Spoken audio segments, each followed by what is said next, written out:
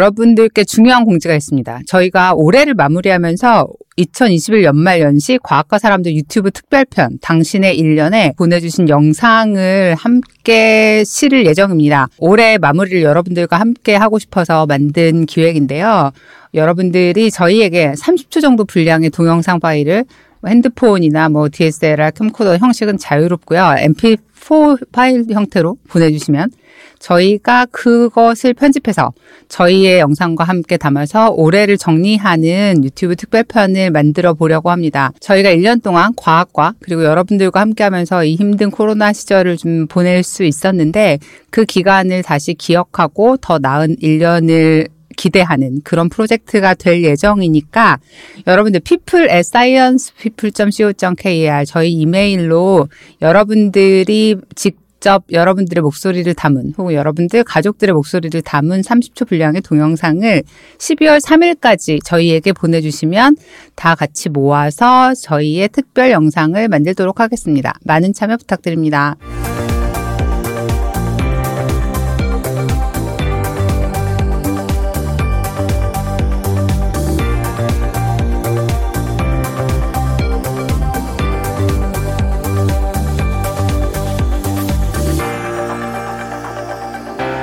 과학하고 앉아있네. 네, 안녕하세요. 과학하고 앉아있네 청취자 여러분, 그리고 오늘 온라인을 통해서 제2회 유성과학축제와 함께 해주시고 계신 여러분들, 저는 과학하고 앉아있네 최진영 최 팀장입니다. 오늘 방송은 유성구 유튜브에서 생방송으로 함께 중계하고 있고요. 그리고 많은 분들이 지금 아마 생방송으로 함께 해주시는 것으로 알고 있습니다. 그리고 언제나처럼 이용 기자님도 함께 해주셨습니다. 네, 안녕하십니까. 이호입니다. 네, 오늘은 저희가 되게 오랜만에 나들이를 했네요. 여기까지 쫓아올 줄은 몰랐는데 네, 이용 기자님 여기 좀 와 계시고요. 저희는 지금 대덕연구단지가 있는 유성구에 나와 있습니다. 이용 기자님, 대전과 혹시 얽힌 추억이 있으십니까? 저는 추억이 문제가 아니고 네. 제가 대전에서 태어났습니다. 왠지 선거 나가는 분이 거짓말하는 것 같은 느낌인데. 진짜로, 진짜로. 그 주민번호 뒷자리 인증 가능. 아, 진짜요? 네. 144. 약간 제가 지금 이용 기자님이 은행동에 지금은 이름을 바꿨는데 제가 태어날 때 신숙철 산부인과라는 곳이 있었거든요. 지금 대를 이어 영업하고 계시는데. 제가 지금 이용 기자랑 같이 방송한 게 한 6년이 넘었는데 네. 계속 자기 전라북도 출신이라고 하더니 지금 이 근처에 출마하실 예정이시니까 갑자기 네. 대전 출신이라고. 저처럼 이렇게 태어나길 여기서 태어나고 이제 실제로는 다른 곳에서 자란 사람이 네. 아무래도 좀 큰 선거할 때 유리하지 않을까요? 네, 그건 확실히 그럴 것 같아요. 어딜 가서든. 네. 네. 아무튼 저는 대전 네, 요즘은 사실 일 때문에 꽤 많이 왔다 갔다 하게 되는데 어렸을 때는 대전 엑스포. 지금도 사실 저는 뭐라고 하죠? 그 빛타워 그거를 한빛탑을 보면은 네. 약간 마음이 조금 짠한 데가 있어요. 왜 짠하죠? 가슴이 설레는 그런 거 아닌가요? 아니 그러니까 지금 약간 좀 거기가 지금은 새로 공사도 하고 하는데 네. 그게 좀 꽤 오랫동안 좀 방치됐다는 느낌이 좀 들면 옛날 생각도 나고 좀 그런 느낌이 있었는데. 네, 그때 제가 대전 엑스포 보러 오다가 자전거에 치였거든요. 네, 알겠습니다. 네, 부상을 딛고 네, 관람했던 기억이 나네요. 네, 아무튼 네, 오늘 대전 유성구에서 사실 유성구는 유성구지만 사실 한국 과학의 심장과도 같은 곳이 아닙니까? 네. 오늘 그래서 여기에 그 유성과학축제 과학유성날다라는 행사 중이고 저희 지금 팟캐스트 공개방송을 하고 있는데 공개방송이라고 하기에는 지금 비대면으로 진행을 그렇죠. 하고 있기 때문에 막상 여기에 공개하고 있는 분들은 안 계시지만 네, 좀 많이 계시면 대전의 아들 이용입니다 이런 거 하면은 막 와 하고 네, 그런 그림을 상상하고 왔지만 네, 비대면 행사를 진행을 하고 있습니다. 네. 네, 오늘 시간은 1, 2부로 나눠서 진행을 할 예정이고요. 1부에서는 정용래 유성구청장님 모시고 유성의 과학과 과학축제 얘기 간단하게 나눠볼 거고요. 2부에서는 황정호 박사님 천문연애과 곽재식 작가님 모셔서 조금 더 진한 과학 얘기 나눠보도록 하겠습니다. 그럼 먼저 정용래 구청장님 모셔보도록 하겠습니다. 네. 네. 박수를 누구에게 부탁해야 될지 모르겠습니다. 예, 안녕하세요. 네. 반갑습니다. 유성구청장 정용래입니다. 네, 반갑습니다. 네, 반갑습니다. 유튜브 보고 계신 구민 여러분들께 인사 한번 부탁드리겠습니다. 유성구청장 정용래입니다. 아마 많은 분들 또 팟캐스트 시청하시고 유튜브 보고 계실 텐데 과학도시 유성입니다. 유성에 오신 것을 환영하고 오늘 혹시 잘 모르시는 분들이 유성에 대해서 좀 새롭게 한번 어떤 도시인지 참 매력적인 도시거든요. 좀 알아가는 그런 시간 됐으면 좋겠습니다. 네, 오늘 수학 능력 시험 있는 날이지 않습니까? 네, 그렇습니다. 2022학년도 수학 능력 시험. 네. 네, 두 분은 수학 능력 시험 날 기억나십니까? 무슨 말씀하시냐고. 함정 질문. 네. 네, 지금 발이 크게 빠질 뻔했는데. 네. 그런 거 기억 안 나죠? 사실은 제가 그 저는 아슬아슬하게 수능을 못 봤거든요. 진짜 다 수능 본 거 아니었어요? 아니, 아슬아슬하다는 점에서 구청장님과 약간 차이가 있기는 하고요. 그런데 그 수능을 사실은 꽤 오랜 기간 동안에 봐왔기 때문에 수능을 봤다 안 봤다가 어떤 세대에 있어서 좀 되게 좀 큰 이 선이 된다는 느낌이 좀 들긴 하더라고요. 네, 어쨌든 오늘은 그 얘기 하려고 온 거예요. 한 게 아니라. 네, 오늘 사실 공무원분들 많이 바쁜 날 아닙니까? 그렇죠. 근데 이제 작년하고 올해가 코로나였잖아요. 그래서 이제 수능을 하긴 하지만 이제 제일 신경 쓰이는 게 지금 이제 이게 안전하게 수학 능력 시험을 치르도록 고3 아이들이 하는 게 제일 중요한데 조금 예전하고 다른 건 예전에는 막 수능날 아침 되면 막 선후배들 응원 가고 학교에서 그렇죠. 나가고 부모님들 또 현장까지 가서 기도하고 그래서 날씨 추워가지고 왜냐하면은 부모님들 가서 현장에서 하루 종일 기도하고 이러시다 보니까 날씨가 더 춥게 느껴지나 봐요. 수능 입시 한파 이런 말이 있었는데 최근에는 어쨌든 코로나 한파가 있는 거예요. 그래서 저희도 지난번에 사실 이제 이 접종을 빨리 하고 코로나 걸리지 않고 가서 보는 게 중요하기 때문에 작년에도 그렇지만 올해도 물론 이제 확진돼도 그 학생들을 별도 고사장에서 시험을 치르긴 하는데 그렇군요. 예, 근데 이제 저희가 볼 때는 일단 확진이 안 되는 게 중요하기 때문에 유성구 같은 경우에는 유성구가 좀 넓어요. 그래서 17개 학교가 있는데 지난번에 셔틀버스 다 저희가 제공을 해서 접종을 하도록 그렇게 했었죠. 저도 개인적으로는 제 첫째가 지금 지금 시험 보고 계시는군요. 수능 시험 보고 있어서 사실 몸이 대단히 바쁘진 않은데 마음이 그냥 하루 종일 좀 조마조마하죠. 과학도시 유성의 구청장님이시라면 그 아버님의 바쁜 마음과 시험 점수는 별 상관이 없다는 걸 아마 알고 계시지 않아요? 과학적으로? 네. 그렇지 않을까 생각이 듭니다. 그 예전에는 수능 아침에 왜 그 수험생들 나르고 뭐 오토바이 막 이런 거 동원하고 이런 얘기들도 많았던 것 같은데 요새도 그런 거 하나요? 그렇죠. 오늘도 이제 언론 보도 보시면 수험표를 놓고 갔다든가 아니면 고사장을 잘못 알고 갔다든가 뭐 이런 경우에는 이제 긴급하게 이제 경찰에서 도움을 해서 오토바이 태워서 보내고 이제 그런 일들이 좀 있죠. 네, 그렇습니다. 네. 아니 제가 지금 왜 웃었냐면 오늘 이곳에 오는데 오토바이 타고 오셨어요? 아니요, 저 유성구청에 가서 저희를 찾은 옆에 있는 이용 기자가 제가 항상 그런 종류의 문제를 좀 만드는 사람이어서 제가 웃었습니다. 제가 유성구청에 오늘 갔다가 지금 여기로 온 거거든요. 장소를 잘못 알고 가셨군요. 아니 수능날 아침에 그걸 헷갈리는 사람이 어디 있습니다. 전 이해하죠. 정용래 구청장님은 2018년 민선 7기 유성구청장으로 선출되신 후에 지금 4년째 구청을 이끌어오고 계신데요. 일단 사실 유성은 전국에서 과학 정책이나 뭐 과학 문화 관련된 이런 일들이 좀 가장 중요한 도시 중에 하나가 아닌가 싶어요. 맞죠. 네, 그러실 것 같아요. 그러니까 구정을 진행을 하시는 데 있어서 그런 부분들을 좀 더 많이 신경을 쓰게 되시는지 좀 궁금하네요. 아무래도 이제 도시라고 하는 게 저희가 보면 그 지역의 자산이나 여건을 어떻게 활용하냐 이게 이제 모든 행정이나 정책하고 직결되는 사안이거든요. 저희 같은 경우 보면 좀 쉽게 우리 청취자분들이 알아들을 수 있게 말씀드리면 한 정부 출연 연구소 26개를 비롯해서 대학, 민간 연구소, 스타트업까지 해서 한 2,000개 기관이 있고 연구원들, 석박사 연구원들이 3만 명 있다고 생각하시면 돼요. 굉장히 많은 이 연구원들이 있어서 여기서 이제 1년에 매출이 한 18조 정도 생산이 되고 있는데 저희가 생각할 때는 이게 이 자산들을 어떻게 엮고 이렇게 그분들에서 효과가 나도록 해줄 할 건 굉장히 중요하거든요. 우리 코로나도 그렇지만 인류 역사가 그렇듯이 대체로 사회가 발전해 온다라고 하는 것이 과학기술의 발전 역사와 괴를 같이 하잖아요. 네. 이제 그런 부분이 유성의 문제뿐만이 아니고 이게 이제 대한민국의 성장 동력을 어떻게 만들어가냐 하는 것에 한 축을 담당하는 게 이제 대덕 연구개발특구입니다. 그래서 유성에서도 이제 그런 것과 관련된 이런 정책들을 어떻게 만들어 갈 거냐, 구 차원에서 만든다기보다 그런 여건을 만들고 생태계를 조성하는데 구에서 좀 역할을 해야 될 것들이 많이 있죠. 예, 그렇게 진행을 하고 있습니다. 네, 그렇습니다. 그 처음에 유성구청으로 출마해야겠다고 결심을 하셨을 때 이곳이 아무래도 좀 과학기술 특화된 곳이고 그러다 보니까 좀 이쪽에 대한 관심이 출마를 결심하는데 좀 도움이 되었을까요?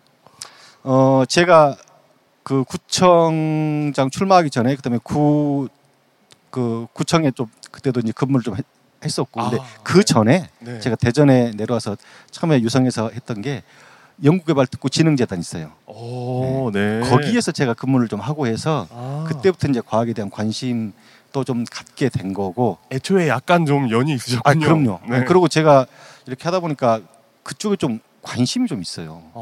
제가 이제 이게 뭐 과학 정책하고 뭐 직접 관련있다 말하지 못하겠는데 그 작년하고 올해 이제 대외 활동을 많이 못 하니까 아무래도 이제 자료를 보거나 개인적인 시간이 좀 나서 제가 코스모스 책 그 칼 세이건 그거 있고 올 초인가 작년 초인가 그 앤드류완 그 칼 세이건 미만이 때는 앤드류완의 코스모스가 또 나왔잖아요.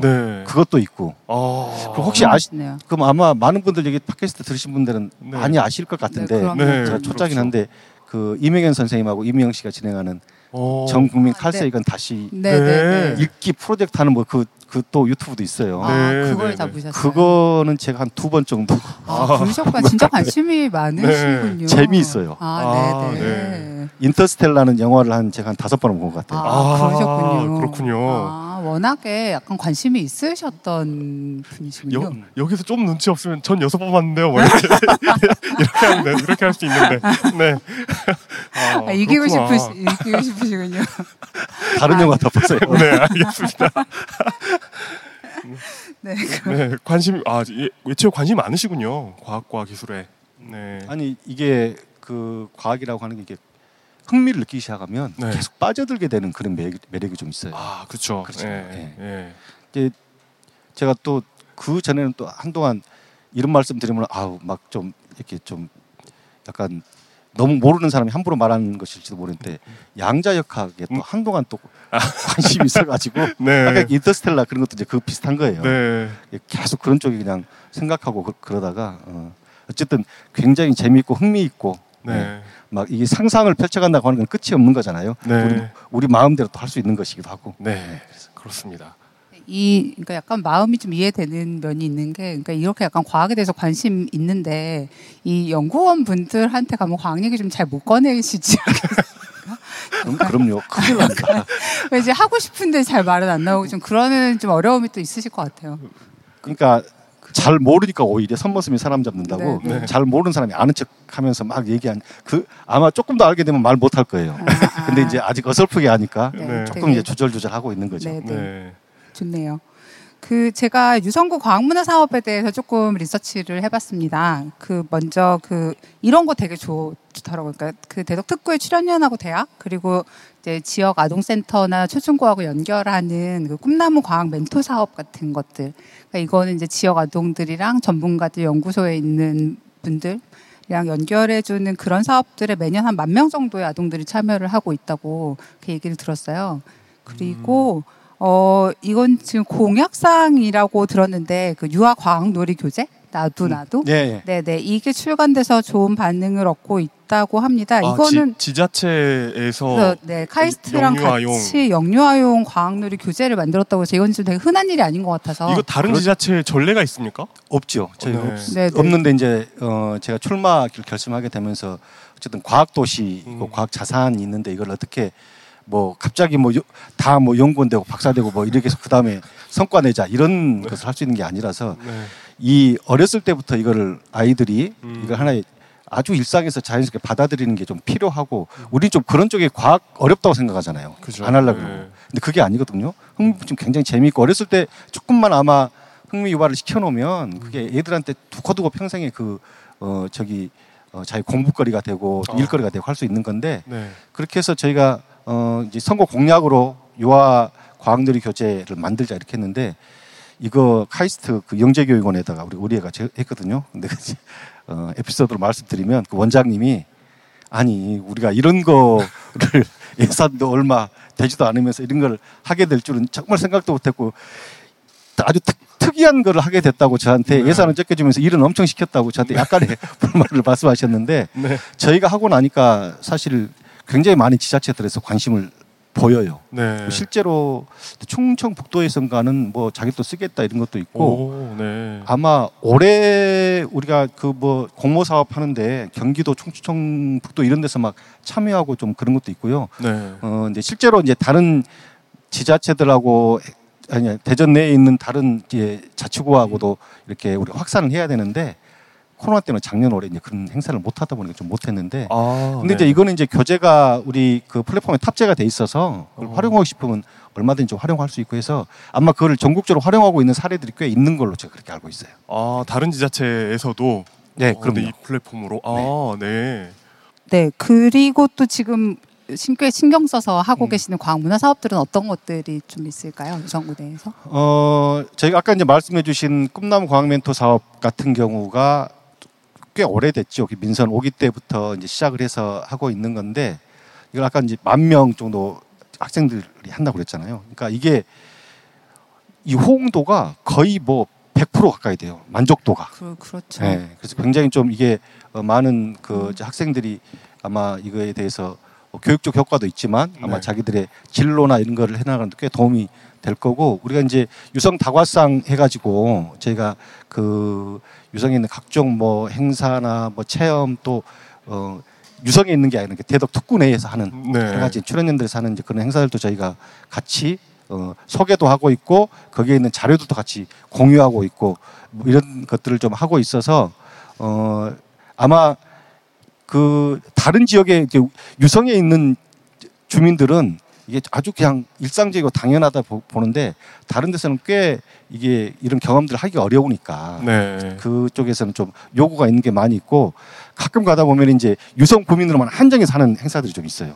그런 거 하다 보면 타 이제 자치구나 이런 데서 이제 불만 섞인 얘기들을 하기도 하고 이제 그렇게 있고 뭐 하나 또 이런 말씀 드리면 어쩌려나 모르는데 작년에도 그 카이스트에선가 코로나 처음에 터져가지고 왜 그 이 줌 수업 막 이런 거 해야 되잖아 학교에서 저 비대면으로 해야 되니까 그때 할 때 보니까 그 학교 선생님들한테 이걸 영상 수업을 어떻게 할 것인지에 대해서 쭉 이렇게 좀 경험하게 하고 그걸 좀 활용할 법을 가르쳐주고 하는 거를 이제 하는데 카이스트에서 유성에 있는 학교에만 해주는 거예요.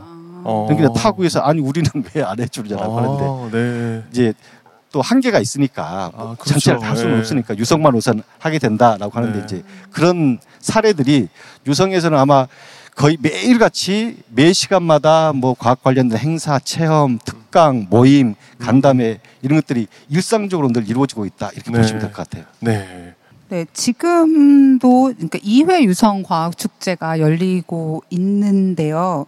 그러니까 작년에 그러니까 사실 지금 비대면 행사 대부분 진행하고 있고 코로나 때문에 많은 행사들이 좀 취소가 되고 있기는 한데 네, 이 행사가 지금 2회째 열리고 있죠.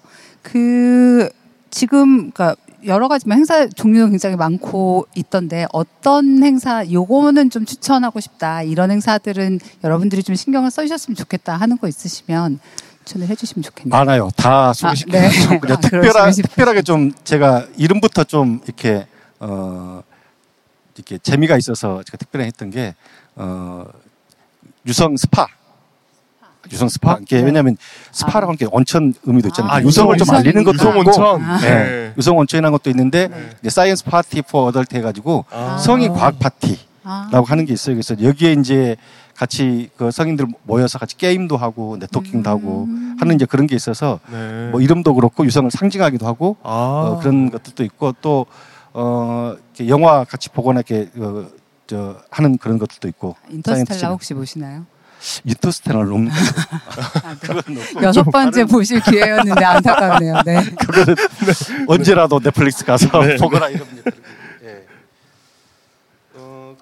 그 프로그램도 있고요. 이렇게 사이언스 좀 전에 얘기했던 사이언스 시네톡 이런 것도 있고 저희가 이제 하는 것 중에 하나가 아마 이거는 이제 그 학생들 제안을 걸어서 하는데 꿈나무 그저 과학 골든벨 행사하는데 퀴즈 하는 거요? 퀴즈 하는 거 있어요. 이것도 원래 이제 매년 우리가 카이스트에서 했던 그렇죠. 건데 이게 이제 작년하고 올해는 비대면으로 이렇게 해야 돼서 하게 되면 여기는 거의 뭐 전국에 있는 모든 학생들이 와서 하는데 그래서 뭐 우승 같은 거 예전에 제가 해보면 수도권에 있는 친구들이 입상을 많이 해요. 끝까지 많이 남아서 경쟁을 많이 하는 그런 것들이니까 그건 아마 전국에서 와서 보시고 아마 이제 내년 되면 아무래도 대면을 할 수 있지 않을까 싶어요. 그러면 이제 원래 이제 봄 정도 하면 와서 이제 그 카이스트 교정도 좀 보고 거기서 뭐 부모님들하고 그런 어떤 추억도 쌓고 하는데 한 가지가 이제 그 교정을 보면서 나도 내가 나중에 오늘은 골든벨 대회하러 왔지만 나중에 내가 여기서 학교 다니면서 내 꿈을 키우리 그런 한번 꿈을 한번 꾸어보는 것이 아이들한테 큰 도움이 되지 않을까 그런 생각도 있습니다. 그렇죠. 그런 꿈도 꿔보고 좌절도 해봐야 이제 어른이 되어가는 과정이죠. 사실 저희도 되게 하고 싶은 저희 뭐 회사 혹은 팟캐스트에서 하고 싶은 일 중에 하나가 성인들이 저희는 주로 이 팟캐스트를 듣는데 이분들하고 어른들의 이런 과학 골든벨 코스모스 읽고 이런 인터스텔라 본 분들 모아서 넓은 잔디밭에 풀어놓고 이런 거 물어보는 거 있잖아요. 과학 퀴즈 대회 그런 거 하는 거 한번 하고 싶더라고요. 사실 할 계획이 진짜 있었는데 코로나 때문에 조금 그 나중에 하게 되면 모셔야 되는 거 아니에요? 모셔야 될 것 같은데. 아니 근데 대신 그것도 자격 제한을 해야 돼요. 어떻게 자격 제한을 할까요? 아니 뭐 특구 출연 기간이 있는데 안 계시는 분들로 해야지. 너무 잘하시는 분들로 하면 아마 문제 내다가 골든벨 행사하는데 한 2박 3일 해도 안 끝날 거예요. 다 맞춰서. 근데 그거는 걱정 안 하셔도 되는 게 어차피 물리학 하시는 분들은 생물학하고 분야가 조금 약간 정해져 있기 때문에 이것저것 섞어내면 좀 어렵지 않을까 생각이 그럼 나중에 그게 이제 또 문제를 그러면 난이도를 높여가지고 어떤 특정 분야 내면 또 잘못하면 연구원님들이요 굉장히 까다로우세요. 만만치 않아요. 왜 49번 문제를 이 분야를 냈느냐고 또 따지면 그 근거를 만드시기도 만만치 않으실 거예요. 지금 뭔가 연구원님들하고 일하시기 되게 어려워 보이시네요. 어떤 어려움 겪으셨는지 대충 약간 느낄 수 있는 것 같고요. 지금 여기 대덕에서 일어나는 일들, 무슨 행사들, 뭐 뉴스들 많이 접하실 것 같은데 어떤 것들에 좀 개인적으로는 관심이 있으세요? 여기에서 이루어지는 연구들 중에? 뭐 모든 분야가 다 그렇죠. 사실 그 바이오도 생명과학 연구니까 최근에는 그 누리호 발사하고 했잖아요. 그래서 또 그리고 천문연구원에서 아마 우리 그 발사 도요셋인가요? 그것도 발사하고 해서 최근에는 어쨌든 그쪽 우주로 나아가야 된다.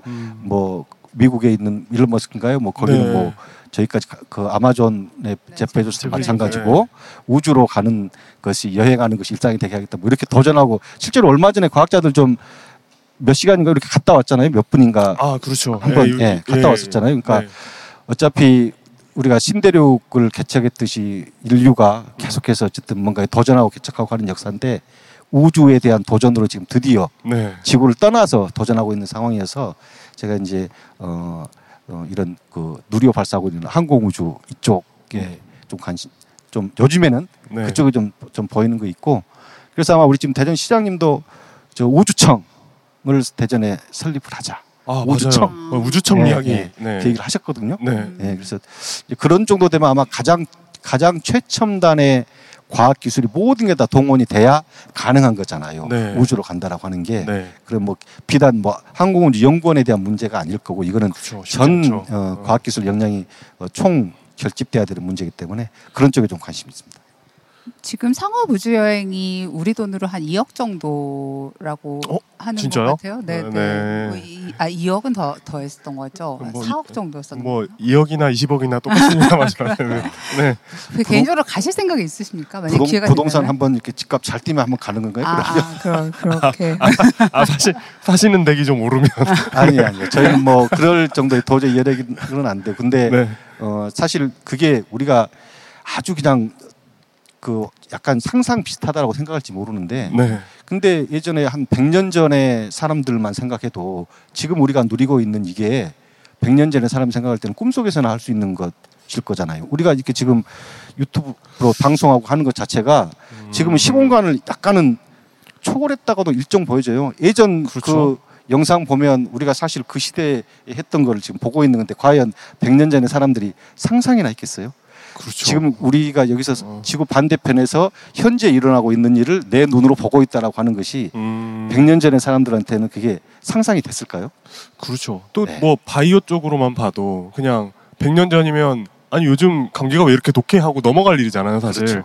그런데 어떻게든 백신이 나오고 뭐 어쨌든 이렇게 통제하는 그런 것들도 과거와 많이 달라진 모습이죠. 재작년이 달 착륙 50주년이지 않았습니까? 그래서 50주년? 네네, 그렇죠. 60주년? 뭐 그러지 않나요? 네. 50주년이구나. 죄송합니다. 네, 좀 괜한 혼란에 또 빠지게 됐네요. 네. 죄송합니다. 네, 저희 어머니가 그 얘기를 하시더라고요. 저희 외할아버지한테 그 당시에 달 착륙을 하니까 우리도 텔레비전을 사야 된다. 왜냐면 중계를 봐야 되기 때문에 얘기를 했더니 할아버지가 말도 안 되는 소리를 한다고 사람이 어떻게 달에 가냐고 이런 지하에 거절당한 경험이 있다고 말씀하시더라고요. 할머니가 훨씬 앞서셨네요. 네, 그런 얘기를 하시더라고요. 그러니까 뭐 그런 택도 없는 소리에서 지금 우리가 우리 발사체를 날리는 데까지 걸린 시간이 얼마나 짧은지 생각해보면 진짜로 약간 우리 모두 조금 자랑스러워야 되지 않나 이런 생각이 들기는 하더라고요. 네, 그렇습니다. 네. 지금 뭐 이렇게 엄청나게 발전했는데 우리나라도 이제 선진국 가장 앞에 달려가고 있는 선진국들과 흔히 말하는 어깨를 나란히 하는 그런 상황이고 또 그 최전선에 서 있는 곳이 여기 유성구가 아닌가 하는 생각이 듭니다. 예, 가끔 이제 제가 대전에 대덕구라는 데도 있어요. 대덕구가 있군요. 네, 그러니까 대덕 연구개발 특구 이러니까 대덕구에 있는 줄 아시고 저는 대덕 연구개발 특구는 제가 대덕구 유성구에 출신이십니까? 네네. 대덕구 은행동. 은행동은 이제 그 중구에 있고요. 네네. 아유 대전을 모르시네. 예전에 그러니까 또 하나 에피소드 말씀드리면 제가 이제 그때 지능재단에 있을 때인데 그때 이제 국제 ISP라고 국제 그 행사를 하는데. 이제 숙소를 잡아야 될 거 아니에요. 그러니까 이제 외국에서 보고 막 숙소를 잡는데 그 행사를 하게 되면 여기 이제 호텔 잡고 해야 되는데 전부 대덕구에 들어가서 검색을 하는 거예요. 그러니까 잘 안 나오지. 대체로 숙소는 또 유성구에 또 관광 도시기도 하고 해서 온천 쪽에 그쪽에 좀 있는데 그런 적도 있었어요. 그쪽 구청으로 문의하고 전화 문의를 그런 것도 좀. 그렇죠. 저 이런 얘기도 대전 분들이라면 훨씬 더 재밌고 재미있는 얘기를 들으시고 그렇구나 그렇죠. 이런 느낌입니다만 지금 유성과학축제가 진행되고 있고요. 유성다과상 온라인 사이트에 들어오시면 여기 있는 대면 비대면 지금 섞어서 진행을 하고 있다고 들었는데 프로그램들을 확인하실 수 있을 것 같습니다. 지금 저희 이 행사는 비대면으로 진행을 하고 있고 또 몇몇 행사들은 대면으로도 같이 진행을 하고 있는 것 같아요. 사실 이 코로나 상황이 좀 갑자기 조금 안 좋아지는 면이 있어서 그렇습니다. 많이들 신경 쓰일 것 같은데 어떻게 될지 이거 예측이 안 되니까. 그래서 굉장히 조심하면서 아마 대면 행사도 치를 것 같습니다. 네, 감사합니다. 그러면 이제 구청장님은 바쁘신 일정에 이제 수험생도 돌아올 시간이 제가 그 경험상으로 보면 이제 학생이 집에 돌아오고 난 다음에 치킨을 시키면 조금 늦을 것 같고요. 한 30분 후에 시켜야 돌아올 때쯤에 집에 치킨이 도착하지 않을까. 치킨을 시켜야 되나요 오늘? 뭔가 그래야 되지 않겠습니까? 고생을 했는데 그런 제 자그마한 조언을 드리며 우리 치킨을 미리 시켜라. 큰애는 그날마다 먹고 싶은 치킨이 좀 다르더라고요. 그렇군요. 자기가 원하는 거를. 종류별로 시켜놓고 이렇게. 고사장에서 출발하면서 주문하고 집에 도착하면 먹을 수 있도록. 그러셔야 할 것 같습니다. 네, 앞으로도 과학문화의 중심으로서 유성과 함께 구청장님 개인의 발전하는 모습도 함께 볼 수 있었으면 좋겠습니다. 네, 오늘 감사했습니다. 네, 고맙습니다. 네. 박수 대범하게 치셔도 됩니다. 네, 저희 2부에서는 조금 더 본격적으로 과학 얘기 해볼 텐데요. 저희 오늘 황정화 박사님과 박재식 작가님 모시고 대한민국 과학의 산실, 대전 대덕의 과학, 유성구의 과학 얘기를 본격적으로 나눠보도록 하겠습니다. 더 높게, 자, 조금 낮게. 자, 됐다. 딱 맞네. 뭐해? 조율백에 조율해. 안 맞는 베개는 이제 그만. 저희가 지금 여기 유성까지 와서 네. 조율 베개의 광고를 녹음을 하고 있습니다. 지금 행사는 다 끝난 상태고요. 네, 행사 끝났는데 근데 행사장에 지금, 사람이 많아서 약간 부끄러움을. 네, 행사는 끝나고 이제 조명도 꺼지고 네, 하지만 네. 무대에 남아서 마이크를 들고 왠지 어떤 노래가 생각나고 네, 불러야 네. 될 것 같은 느낌이 들지만 네. 일단 그래도 광고주님과의 계약은 소중하니까요. 네, 그렇습니다. 저희 조율백의 라이트 출시 기념 이벤트입니다. 조율백의 라이트는 내부 구조의 최적화를 통해서 조율백의 플러스의 기능은 그대로 가격은 확 낮춘 제품입니다. 네. 이벤트 기간은 이달 말까지이고요. 네. 할인이 화끈해요. 네, 라이트 최대 45%, 네, 조율백의 플러스 40% 할인을 진행을 하고 있고요. 네. 2개 이상 구매할 때는 15,000원 상당의 데일리 커버를 추가 증정하는 이벤트는 계속 진행을 하고 있습니다. 네, 베개 커버를 따로 마련하지 않아도 되는 네, 그렇습니다. 네, 놀라운 기회. 제가 이 라이트를 써봤는데 네. 차이가 있나요? 근데 저 이상하게 요새 지금 잠이 너무 잘 와가지고요. 그래요? 근데 라이트가 너무 좋다고 하면 안 되는 거 아니에요? 아니 플러스가 있는데? 아니 그게 아니라 네. 그냥 상관없이 잘 자고 있는 것 같아요. 네네네. 요새는 제가 이렇게 적당한 그게 아닌 것 같아. 네, 알겠습니다. 그래서 조금 약간 밤에 커피라도 바짝 마셔보고 뭔가 불편함을 좀 느껴야 되는데 네. 요새 그냥 너무 그냥 잘 자가지고 이게 불편하다라는 뭔가 플러스보다 안 좋다라는 느낌을 받을 수가 없는 것 같아요. 그렇습니다. 와신 상담이라고 하잖아요. 네. 근데 쓸개를 먹어볼까요? 장작개비에 눕는다 이거잖아요. 근데 그렇게 오래 자면 좀 적응되지 않을까? 장작개비에 누워서 네. 저기 조율백의 라이트 그런 건가요? 와신 상담이 불가능한 조율백의 라이트. 네, 그렇습니다. 그리고 리퍼 이벤트 있지요. 네. 바디로직에서 판매 중인 제품을 10만 원 이상 구매하는 분들께 리포머 탱크탑, 리포머 거드를 사은품으로 드린다고 합니다. 네, 이게 리퍼 제품 소진할 때까지 계속한다고 했는데 제가 지금 이 광고를 몇 달째 하고 있는 걸 보면 리퍼 제품이 계속해서 나오고 있는 건지 네. 아니면 이게 좀처럼 소진되지 않고 있는 건지 잘 모르겠습니다. 네. 제 생각에는 일단은 할인폭이 좀 커져서 10만 원 이상 구매를 잘 안 하시는 게 아닌가 이런 느낌이 좀 들기도 하는데 아니면 묻지도 따지지도 않고 하환불하는 게 있었기 때문에 네. 이게 네. 사실 좀 꽤 되는 것 같아요. 그죠? 네. 네, 그렇습니다. 그리고 사실 저희 지금 멤버십인 사람들 여러분들께 생일 쿠폰 2만 원과 5% 할인 혜택 드리고 있지 않습니까? 네, 그렇습니다. 근데 지금 꼭 사람들이 아니어도 저희 그러니까 바디로직에서 구매하실 때 과학하고 앉아있네 듣고 구매한다고 써주시면 추가 3% 할인 혜택과 생일 쿠폰 10,000원 증정해드린다고 합니다. 그러니까 예전에는 사람들만 받을 수 있던 혜택의 일부를 네. 일반 청취자 여러분들께도 네. 확대해 주시겠다는 사장님의 관대하고 위대한 결단. 네. 어떻게 하면 선물. 혜택을 줄까 엄청 연구하고 계시다는. 네, 그렇습니다. 지금 저희가 보통 저희 스튜디오에서 할 땐 저희 식구들밖에 없는데 네. 여기 지금 굉장히 많은 분들이 계시고 많은 분들이 저희가 이렇게 떠드는 것 때문인지 다른 이유 때문인지 아직 못 가고 계시거든요. 네. 그래서 네. 왠지 이분들께도 바디로직의 좋은 점을 알려드리고자 저희가 네. 열심히 얘기를 하고 있습니다. 네. 그래서 가입하시거나 구매하실 때 꼭 과학하고 앉아있네 듣고 구매하신다고 써주시면 좋고요. 네. 그렇게 해주시면 일단은 생일이면 10,000원 쿠폰 추가 3% 할인 혜택 받으실 수 있으니까 확인해 주시기 바랍니다. 일단 바디로직 전 제품은 구매 후 14일 이내 100% 교환 및 반품이 가능합니다. 이러니까 리퍼가 많죠. 네, 걱정이 되는데 어쨌든 자세한 내용은 바디로직 홈페이지 한번 참고해 주시고요.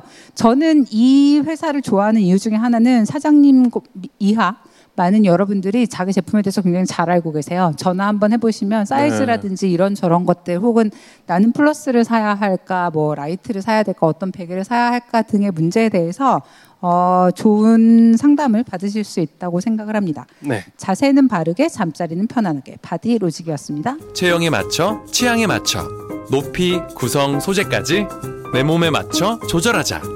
바로 누워도 모로 누워도 뒤척여도 편안하게 내 몸에 딱.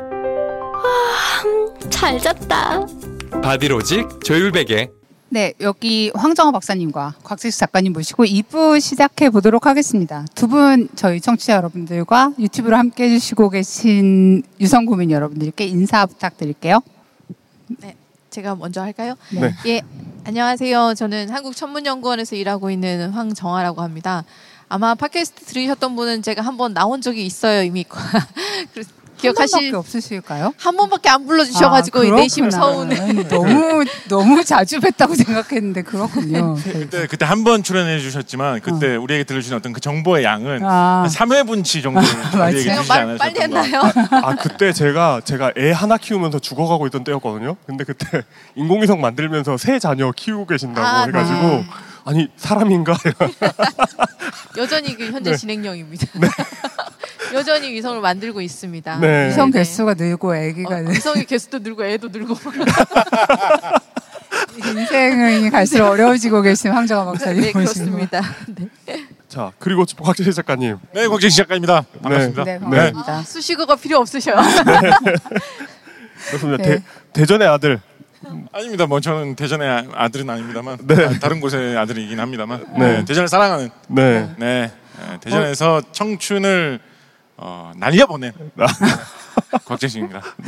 그 사실 대전이 뭐 노잼 도시 이런 얘기 되게 많이 하고 대전에 제가 이제 행사로 되게 많이 다니잖아요. 이런저런 뭐 이렇게 일들이 많으니까 그래서 그 일 끝나면 맛있는 거 사줄게 하고 이제 후배들 꼬셔가지고 일하러 오면 대전 맛집을 제가 수년간 아무리 찾아도 참 맛집이라는 데가 안 나온다. 이런 어려움이 있어서 제가 사실 출연연분들한테도 꽤 많이 여러 번 여쭤보거든요.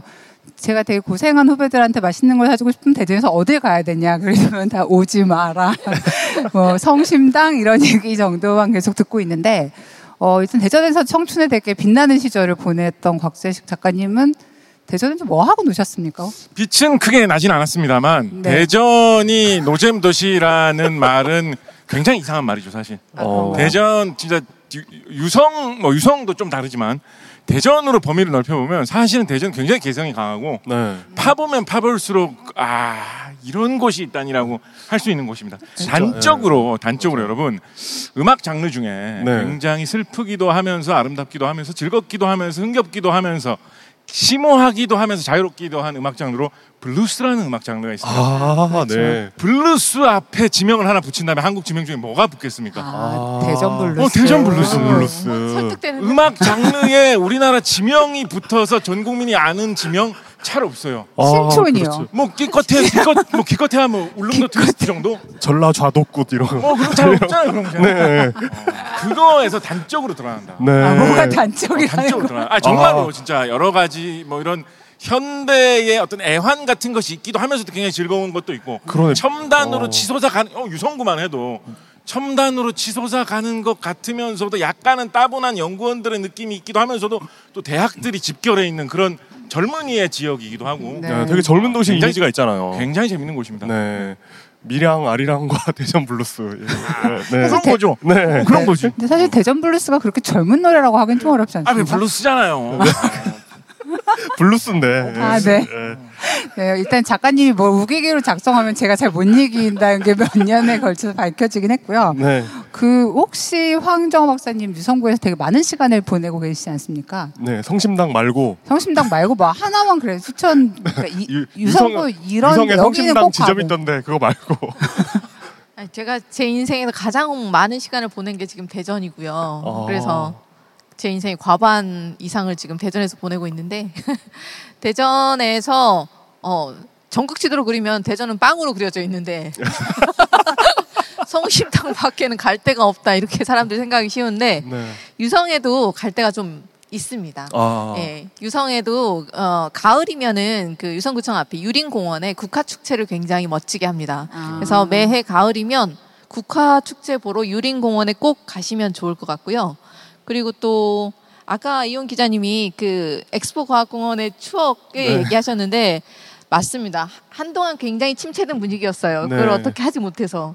그런데 최근에 많은 노력을 기울여서 약간 리모델링 같은 걸 해가지고 지금 그 엑스포 과학공원 앞에 음악 분수가 매일 있고요. 밤에는 그 한빛탑, 한빛탑에 미디어 파사드라고 해서 화려한 레이저와 함께 음악 분수가 이루어집니다. 음악과 함께. 약간 유성구청장님보다 더 구체적인 밤에 홍보를. 음악 분수 들으면서 이렇게 그 앞에서 이렇게 돗자리 까시고 치킨 먹으면 딱 좋은 그런 음악도 한 2시간 맞아요. 정도. 네, 그래서 밤에 야간에 음악 분수와 미디어 파사드 보러 꼭 놀러 오시면 좋을 것 같습니다. 네, 그 좋네요. 이게 약간 애들을 키우다 보면 그렇죠. 어디 데리고 갈 때를 찾는 게 정말 큰 미션 중에 하나인 것 같더라고요. 그래서 저도 솔깃했군요. 그래서 애들이 혹해요, 그게. 네, 네. 저는 사실 유성에 대해서 마음속에 좀 품고 있는 게 하나가 또 뭐 있었냐면 잘 안 알려진 것 중에 뭐 있었냐면 유성에 유성 장터라고 해가지고 오일장이 있습니다. 아, 그런가요? 네, 오일장이 있는데. 지금도? 지금도 있을 거예요. 아, 그럼 네. 옛날부터 있던. 네, 제가 알기로 1910년대쯤부터 시작됐다라고 하거든요. 네. 거의 100년 넘었어요. 아. 근데 우리나라의 이런 광역시 안에 있는 장터 중에 이렇게 100년 된 장터가 있는 곳이 많지는 않습니다. 않겠죠. 드뭅니다. 그래서 대전이라고 하면 뭔가 좀 새롭다는 느낌, 새로운 도시라는 느낌. 그것도 이제 20세기 초에 이제 새롭게 개발돼서 탄생한 거죠. 네. 그래서 제가 만약에 이 도시를 지배하는 사람이다라고 한다면 저는 예전부터 그 생각 많이 했어요. 사실 이런 지자체 분들 만날 때마다 이런 비슷한 얘기 맨날 하면 맨날 약간 거절을 당하고 이렇게 했었는데 어떤 생각을 저는 하냐면 그런 전통시장 같은 것을 이렇게 재미있게 멋지게 잘 개발을 하는데 그 전통시장이 탄생하던 그 시절의 분위기를 한번 잘 살려가지고 한번 꾸며보자. 유성 장터라면 약간 1910년대 분위기로 약간 뭔가 뭐 인력거라든가 뭔가 집신 뭐 팔고 파이프 담배를 물고 있는 뭐 어떤 그런 중절모를 쓴 사람이라든가 블루스 뭐 약간 증기기관차라든가 뭐 그런 느낌. 조선적 시기에서 일하는 약간 그런 느낌. 그런 분위기를 한번 살려보면 좀 무조건 그러니까 전통시장이라고 해가지고 무조건 뭐 한복 입은 뭐 이런 조선시대 느낌 이런 쪽으로 가기보다는 각설이 개성적으로 촬영하고 약간 좀 저를 좀 맞춰주세요. 각설이라니. 아니 내가 그거 하지 말자고. 그거 하지 말고. 천편일률적으로 모든 장터에 다 그거니까. 맞아요. 뭐 그런 느낌 좀 어떤가. 네네, 좋아요. 약간 뭐 엿보다는 좀 약간 카스테라 같은 이런 느낌. 그렇죠. 그런 식으로 해보면 어떨까라는 생각을. 개화기 이렇게. 제가 유성 장터에 처음 가본 게 2000년대 초였거든요. 지금 20년째 그런 생각을 좀 오래된 장터를 볼 때마다 품고 있는데 별로 뭐 남는 것은 없다. 그렇지만 가볼만 합니다. 쉽지 않죠. 유성 장터 좀 약간 매니악한 느낌으로 가면 진짜 그 장터 느낌 잘 살아있거든요. 가볼만 합니다. 뭘 살 수 있나요, 가면? 뭐 저는 족발 되게 맛있게 사 먹었던 기억이 나요. 족발. 그렇군요. 네, 알겠습니다. 되게 짧은 대학 생활 하신 것 같은데. 저 그래도 대전에서 한 5, 6년 살았어요. 그러셨군요. 그 사실 우리 부모님들은 유성 뭐 온천 이런 거 많이 하시고 그 옛날 드라마 보면 유성으로 신혼여행들 그렇게 가는 드라마들 많았잖아요. 맞다. 네네. 주로 많이 신혼여행 가고 충남 지역에 이제 도고 온천하고 유성 온천하고 뭐 수안보 온천 이런 쪽으로 많이 오죠. 네네. 이 충남 지역에 온천이 많은 것도 뭔가 설명을 해주실 수 있는 이유가 있겠죠? 그걸 원하시나요? 그렇지만, 그걸 원하시나요? 원하면 안 될 것 같고. 아닙니다. 그거 사실 뭐 지질 활동이 활발하기 때문에 자연스럽게 온천이 많이 있는 것이죠. 네, 그렇습니다. 이게 1000년 넘은 온천이라고 하더라고요, 유성 온천이. 진짜요? 네네. 그런 기록이 있고요. 특히 유명한 기록 중에 하나는 1394년 이성계가 도읍지 터보로 다니다가 그러니까 피곤해서 여기에서 목욕하고 갔다 그런 기록이 동구 여지승남에 있다는 얘기가 있습니다. 일단 얘기가 되는 이건 있고요. 그 전에 무슨 이렇게 여기 관련된 설화 같은 것도 되게 많은데. 요즘 신라 시대 이럴 때부터 있었다는 그러니까 사람들이 활용했다는 그런 온천이라는 얘기가 있더라고요. 그렇습니다. 뭐 산성도 7.5에서 8.5 사이에 약 알칼리성 실리카 온천이라고 합니다. 실리카 온천은 뭐예요? 이산화규소가 온천에 많이 함유되어 있다는 건데요. 제가 안 그래도 곽 작가님한테 이걸 여쭤보려고 했었죠. 이산화규소가 물에 많이 함유되어 있으면 왜 그것이 우리에게 좋은 온천이 되는 거죠? 사실 이산화규소가 뭐 여러 가지 작용할 수 있습니다. 이산화규소 뭐 실리카라고 하는데 여러분 인터넷에서 검색을 해보시면 실리카 온천으로 검색을 해보시면 정말 온갖 효능이 다 나와 있습니다. 안 죽겠더라고요. 거기 들어가 있으면. 어떤 슈퍼히어로로 만들 수 있는 물이 아닌가 싶을 정도로. 늙지도 않고. 근데 이산화규소로 검색을 해보시면 이산화 규소는 보통 식품 첨가제로 많이 사용하거든요. 우리 김에 넣는 거니까. 그래서 그렇게 안 좋게 얘기가 많이 돼 있습니다. 그거구나. 그 김에 그 제습제로 들어가는 그거. 그거 실리카 겔 형태는 들어가는데 그거 말고도 이제 식품 첨가제로 아예 이산화 규소를 조금 넣기도 하는데 보통 이제 약간 뭐 길게 얘기하면 그런데 인체 무해 하나 먹지 마세요. 그거 말고도 그 먹는 걸로도 아예 넣어요. 이산화 규소를 넣는데 그런 거는 이제 보통 그거는 또 실리카라고 안 하고 이산화 규소라고 보통 통상적으로 부르거든요. 식품업계에서는 검색을 해보시면 또 이게 이렇단 말이야. 섬뜩합니다 또. 그래서 물질 자체에는 뭐 좋은 데는 좋고 나쁜 데는 나쁘다. 뭐 이 정도로 생각해 볼 수 있겠거니와 약간 알칼리성을 띈다, 염기성을 살짝 띈다라는 데서 사실은 어느 정도 특징은 찾아볼 수 있겠죠. 네, 그렇습니다. 약간 염기성을 띠기 때문에 염기성이 이제 단백질을 잘 분해하는 그런 성질이 있거든요. 그래가지고 씻어보면 온천에 실제로 씻어보면 씻기는 느낌이 약간 달라요. 약간 보들보들한 느낌. 약간 그런 느낌. 그러니까 조금 뭔가 약간 녹아나는 느낌. 그래서 만약에 맹물로 씻는다라고 하면 좀 때가 잘 빠집니다. 약간 그런 약간 알칼리성이 살짝 있을 때. 그래서 뭐 청결에는 확실히 도움이 된다. 그렇습니다. 그 양잿물 그런 거랑 같은 거 아닙니까? 양잿물 굉장히 위험한 거고. 그러니까 일종의 약간 유성온천은 아주 좋은 거죠. 제가 그 지금 기억이 나는데 2001년 겨울에 그때 당시 제가 학교에서 기숙사 생활을 했었는데 그때 학교에 무슨 고장도 나고 파업도 나고 막 그래가지고 학교에 온수 막 이렇게 다 끊겨버렸어요. 겨울인데. 그래서 애들이 살 수가 없으니까 학교에서 버스를 한 대를 대전을 해가지고 유성 온천으로 계속 왕복을 시킨 거예요. 씻으라고? 막 쿠폰도 나눠주고. 좋다. 그래가지고 그때 막 줄기차게 유성 온천을 다녔던 기억이 나거든요. 좋다. 그때 아마 인생에서 가장 청결한 시절이 아니었나. 학교에서 강제로 시켰을 때. 아니, 강제는 아니었지만 그러니까 진짜 물이 그렇게 잘 씻기는 느낌이 있더라고요. 그렇습니다. 그렇죠. 학교에서까지 이렇게 씻으라고 하는데 안 씻으면 뭐 좀 그렇죠. 그렇습니다. 원래 이 대덕단지가 풍수지리 때문에 여기에 자리를 잡았다는 말이 있는데 사실입니까? 뭐 예전에 그 최영섭 장관 그 박정희 정권 때 그 최영섭 장관이 그땐 과기부가 아니었죠. 어쨌든 과학부 장관이었는데 그분 회고록에 그런 얘기가 나온다고 하더라고요. 그 이제 우리가 이제 이런 과학 발전을 위한 지구를 만들어야 되는데 어디가 좋을지 풍수지리를 바탕으로 몇 군데 추천을 해봐라. 이런 얘기가 있었다. 사실 그렇습니다. 사람이 되게 절실해지고 뭔가 이렇게 몰리게 되면 그런 비과학적인 걸 믿게 되는 경우가 있어요. 제가 저희 둘째랑 싸우다가 왜 저럴까 하다가 AB형이라 그런가 이렇게 생각이 들거든요. AB형이라서 그렇구나. 답을 찾게 되죠. 그 답은 아니겠지만 몰리게 되면 그렇게 됩니다. 그런 얘기가 있습니다. 뭐 물론 그런 이외에도 뭐 대덕단지가 여기에 위치하게 된 거는 뭐 수도권에서 가깝고 어떻게 뭐 이렇게 대략 중간 정도에 있고 특히 통일된다고 생각하면 더더군다나 중앙에 가깝고 뭐 그런 이유가 오히려 더 크기는 했겠죠. 그 중에서도 가장 풍수학적으로 좋은. 그런데 위치도 좋고 다 좋은데 풍수지리상으로 너무 나빠. 막 나라가 망할 위치야 이러면. 그럼 뭐 좀 찝찝하죠. 힘들죠. 그렇습니다. 일단은 오늘 황정화 박사님 나오셨으니까 대덕에서 가장 중요한 기관인 천문연에서 일하고 계시는데 올해 천문연과 황정화 박사님은 어떤 일로 가장 바쁘셨으며 사실 올해 말에 굉장히 중요한 일이 있잖아요. 그 일 조금 소개해 주시면 좋을 것 같아요. 네, 한국천문연구원은 국내에서는 유일하게 천문학하고 우주과학을 연구하는 국립연구소예요. 그래서 천문학 중에서도 천문학은 밤하늘의 별을 보는 거고 우주과학은 인간이 닿을 수 있는 거기까지 뭔가를 보내보기 위해서 노력하는 그런 학문인데 그러면 천문학도 별을 보기 위해서는 두 가지가 있는데 별 빛을 보거나 아니면 별에서 오는 전파를 보거나 그래서 전파 천문학이 있고 광학 천문학이 있고 그리고 여러분들이 주로 생각하는 천문학 별을 보는 망원경 이렇게 생각하시는데 그거는 이제 아주 작은 분류를 이렇게 따지자면 천문학 중에 광학 천문학 중에 관측 천문학을 하시는 분은 극소수.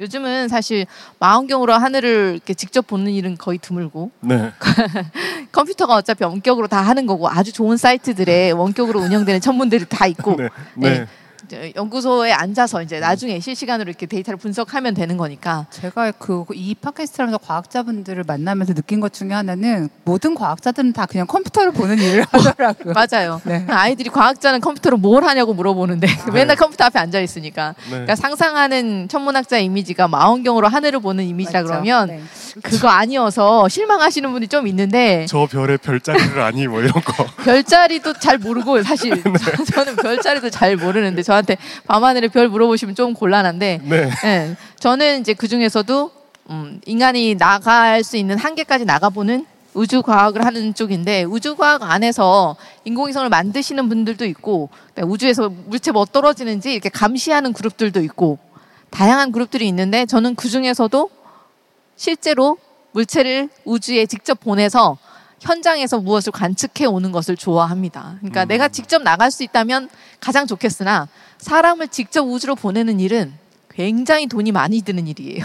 그래서 내가 뭘 알고 싶지만 내가 할 일을 나 말고 무언가 굉장히 똑똑한 컴퓨터를 보내가지고 얘가 대신 일을 하게 해주는 게 인공위성이니까. 그런데 그 인공위성을 만드는 일이 사실 굉장히 오래 걸리고 많은 사람들이 같이 하고 그리고 장기적으로 해야 되고 그리고 이게 각 분야의 전문가들이 다 모여야 되는 일이고 그래서 오래 걸려요. 하나의 프로젝트를 수행을 하는데도. 지금까지 보냈던 모든 우주 탐사선들이 사실 굉장히 규모가 컸기 때문에 그렇게 뭐 톤급이나 수백 킬로짜리를 만들려면 사실 한 10년 걸리는 프로젝트거든요. 그러니까 우주 탐사라는 기획을 하나 하기 시작해서 제안서 쓰고 펀딩을 하러 뛰어다니고 그런 다음에 이제 다시 만들기 시작한다고 치고 만드는 것도 수년이 걸리고 정상적으로 비행을 해서 내가 원했던 궤도에 안착했다 하더라도 거기서 데이터가 어느 정도 내려와서 지상에서 데이터를 받아서 어느 정도 쌓여야 그걸로 논문을 쓰고 그걸 해석해서 거기에 물이 있었던 것 같다. 또는 물이 있는 것 같다라는 결과를 얻기까지 최소 10여 년이 걸리는 프로젝트가 되는 거죠. 그래서 지금까지는 한 번의 탐사를 기획하는 거에 굉장히 오래 걸리는 일이었는데 최근에는 이제 또 기술이 많이 잘 좋아졌으니까 특히나 우리나라 잘하는 거 반도체, 메모리 이런 거 잘하잖아요. 그래서 우리나라도 그렇지만 전 세계적으로 IC 칩, 반도체 칩이 굉장히 기술이 집적도가 좋아져가지고 이제는 예전에 했던 것만큼 많은 전자부품들이 필요가 없어요. 그죠. 부품들이 예전에 100개가 했던 일을 그보다 작은 부품 하나로 다 할 수 있어요. 그보다 더 똑똑하게, 더 빨리 연산을 해버리는 거죠. 그러니까 이제는 최근의 추세는 위성은 점점 더 작아지고 그럼 사실 우주에 뭘 보낼 때 그 무게가 바로 돈이에요. 바로 예산이에요. 그러니까 무게가 줄어드는 만큼 위성을 또 여러 개 같이 보내는 것도 가능해지고 사실 여러 개 같이 보내고 싶었어요 예전에도. 근데 수백 킬로짜리 여러 개 만드는 거는 너무 힘드니까. 어렵죠. 그런데 이번에 한국천문연구원에서 시도하고 있는 일은 여러 가지 의미에서 굉장히 의미가 큰 일이에요. 우리나라의 우주 탐사가 사실 1992년에 발사한 우리별 1호. 우리나라 최초의 인공위성인 우리별 1호에서 시작되었다고 할 수 있는데 그때부터 이제 딱 1년 빠진 30년이거든요, 지금. 30년 되었습니다. 30년. 그 30년의 우리의 우주 개발 역사상 한 번도 과학 임무가 메인이었던 적이 없어요. 과학을 보기 위해서 우주로 나간 거 아니었거든요. 근데 과학 위성이라는 게 있었잖아요. 그러니까 뭐 이름 자체는 과학기술 위성이고 우리별 1호 해가지고 과학 탑재체들이 한두 개씩은 실렸었는데 사실 그거가 메인이 아니고 대국민한테 이제 이렇게 언론 배포는 사실 과학 탑재체로 하지만 그 내부에 핵심 기술 검증 탑재체들이 다 따로 실렸었어요. 우주에서 통신이라든지 우주에서 궤도 제어라든지 우리가 반드시 확보해야 되는 우주에서의 중요한 기술들을 시험해 보는 게 먼저. 탑 프라이어리티가 항상 기술이었거든요. 그러니까 그 탑재체들이 일을 다 하고 남는 시간을 과학에 부여하는 시기였어요. 그래서 과학이 항상 하고 싶은 일을 다 못했었어요. 관측 시간을 주지 않으니까. 그러니까 항상 듬성듬성한 과학밖에 할 수 없었는데 이번에 도요셋은 우리나라 위성 역사상 최초로 과학자가 설계한 위성이에요. 최초. 우리나라 역사상 최초. 그 과학자. 그 과학자. 이 과학자. 그렇죠. 그렇구나. 박사님은 그 이전의 위성들도 설계를 계속 하시지 않으셨습니까?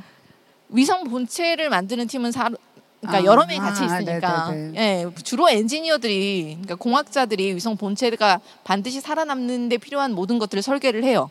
그리고 탑재체는 거기에 얹어지는 거라서 위성 본체 리퀘어먼트에 맞춰갈 수밖에 없는 상황이었어요.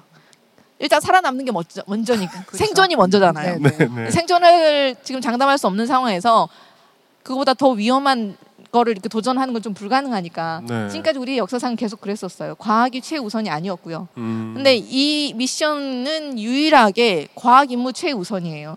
과학 임무가 달성되도록 본체를 설계했어요.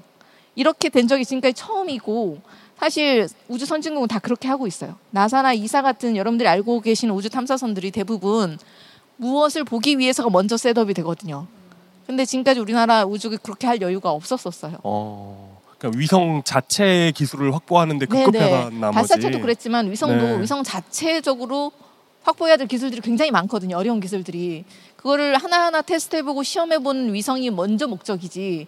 그게 없는 상황에서 우리가 알고 싶은 호기심 해결을 위한 게 먼저가 아니었었는데 네. 이제 조금 세월이 나아진 거죠. 조금 나아졌어요. 이제 우리가 살림살이가 넉넉해져서 나아지기도 했고 약간 기술도 좀 확보해야 하나 봐요. 기술들도 네. 이제 웬만큼 조금 확보를 해서 위성 기술들은 어느 정도 궤도에 올랐다고 생각하기 때문에 과학 임무가 탑 리퀘어먼트인 첫 번째 인공위성이 지금 저희가 만들고 있는 위성이고 이번에 만드는 인공위성은 위성이 한 대가 아니고 그래서 4대. 한꺼번에 4대를 만들고 있고 그리고 몸무게는 좀 작고 그전에 수백 킬로, 100킬로대 이런 위성이 하던 일이었는데 이거를 10kg 미만으로 낮췄고 이번 몸무게는 7.9kg밖에 되지 않거든요. 7.9kg요? 네. 한 대가 되게 막 인공위성 막 몇 톤 이러지 않아요? 그렇죠. 그러니까 어떤 일을 하는 위성은 여전히 그렇게 큰 위성들이 필요해요. 탑재체가 아직 굉장히 크면 위성 본체도 그걸 버텨야 되니까 굉장히 커지는데 우리가 만든 위성은 우리가 만든 목적에 합당하면 되니까 우리가 지금 보려고 하는 도요셋이 보려고 하는 인공위성 이번에 사이언스 타겟이 우주 날씨를 보는 거여서 그중에서 특별히 오로라의 입자 검출이 목적이니까 그걸 할 수 있는 탑재체를 실을 정도 그리고 그런 목적으로 이제 설계를 하다 보니 그렇게 위성이 클 필요가 없고 우리의 탑재체도 굉장히 작게 만들 수 있고 기술이 좋아져가지고 그래서 이번에 이걸 성공하게 되면 사실상 과학이 주도하는 우리나라 역사상 최초의 위성이 성공하는 거고 두 번째는 이렇게 작은 인공위성을 4개가 한꺼번에 가는 거 군집위성으로도 우리나라 최초이고요. 그리고 가장 핵심적인 게 뭐냐면 위성과 위성 사이의 거리를 조절할 거예요. 이걸 편대비행이라고 얘기하는데 보통 위성 같으면은 자기 궤도에 처음에 이렇게 궤도 투입되면 그 속도로 계속 돌아요. 던져지면 그 속도로 계속 돌게 되어 있거든요. 사실. 그러니까 서서히 마찰력에 의해서 에너지가 수십 년 걸려서 서서히 떨어지는 거 말고 자연적으로 떨어지는 거 말고 그 외에는 사실 우주라는 공간에서 인위적으로 위치를 막 바꾸고 뿅뿅뿅 쏴가지고 거리를 조절하는 게 굉장히 위험한 일이에요. 네, 언더시즈 2에 보면 보셨죠? 그걸 마음대로 하는 인공위성이 나오죠. 그래비티 보면 산드라 블럭 같은 거 휙 날아가고 막 이러잖아요. 네. 잘못 밀면 계속 날아갈 수 있어요. 네. 그렇게 위험한 시도는 우주에서 아무도 안 하고 싶어요. 이게 얼마나 힘든 실험인데 지금.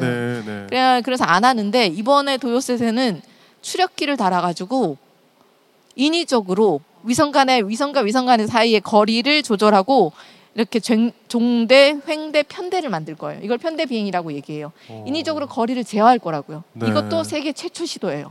그러니까 여러 가지 최초를 포함하고 있는 도요셋이 원래는 올해 12월에 얼마 안 남았잖아요. 지금. 금방이죠. 다음 달에 원래 발사 예정이었었어요. 근데 이제 그 발사체 쪽 입장도 있고 원래 도요셋이 같이 실리고자 했던 그러니까 위성이 작으니까 그러니까 보통은 그 우주 발사체가 손님들을 다 실을 때까지 이렇게 작은 위성들은 기다려야 돼요. 양이 차야 되는 네, 양이 차야 돼요. 시골 버스 그 시스템. 그러니까 이번에 누리호 발사도 1.5톤짜리였잖아요. 탑재할 수 있는 중량이. 그러니까 우리가 탑재하려고 하는 버스가 대형 버스이기 때문에 큰 위성체들의 일정의 프라이머리 미션에 맞추고 우리는 작은 식구들이니까 없는 지금 좀 맞춰가야 되거든요. 그러다 보니 좀 일정이 내년 상반기로 미뤄지고 있는 중이에요.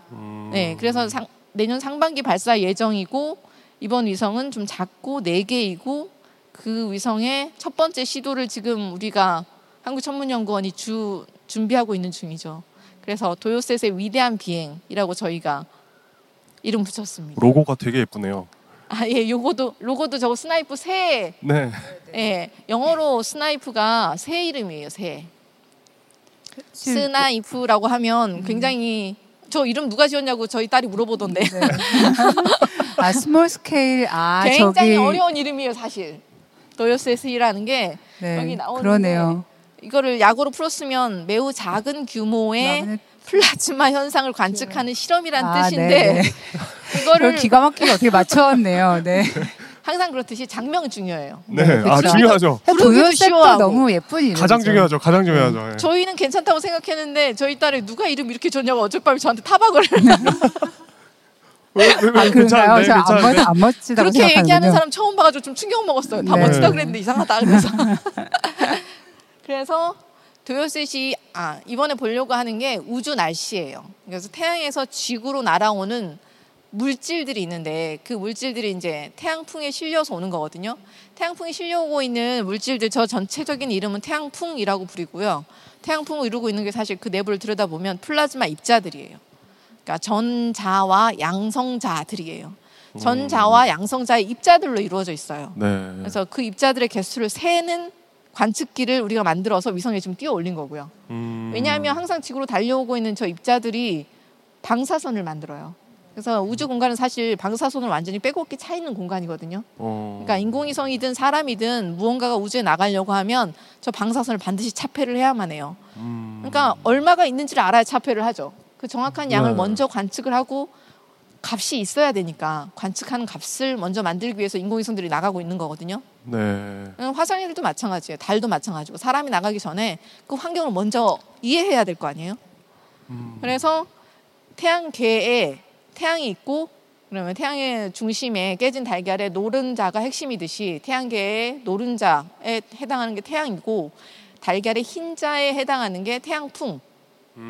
그 태양풍 달걀의 흰자가 사실 우주라는 공간을 완전히 빼곡히 채우고 있잖아요. 네. 우리 지구도 완전히 감싸고 있고 거기에 해당하는 게 저 플라즈마 입자들이야. 우리가 숨 쉬고 있는 공기처럼 우주에는 항상 저기에 공기처럼 태양풍이 있는데 무엇으로 이루어져 있는지 어떤 에너지로 있는지 얼마나 갑자기 강해질 건지 등등을 알아야지 우리가 무언가를 나가는 걸 설계할 수가 있어요. 네.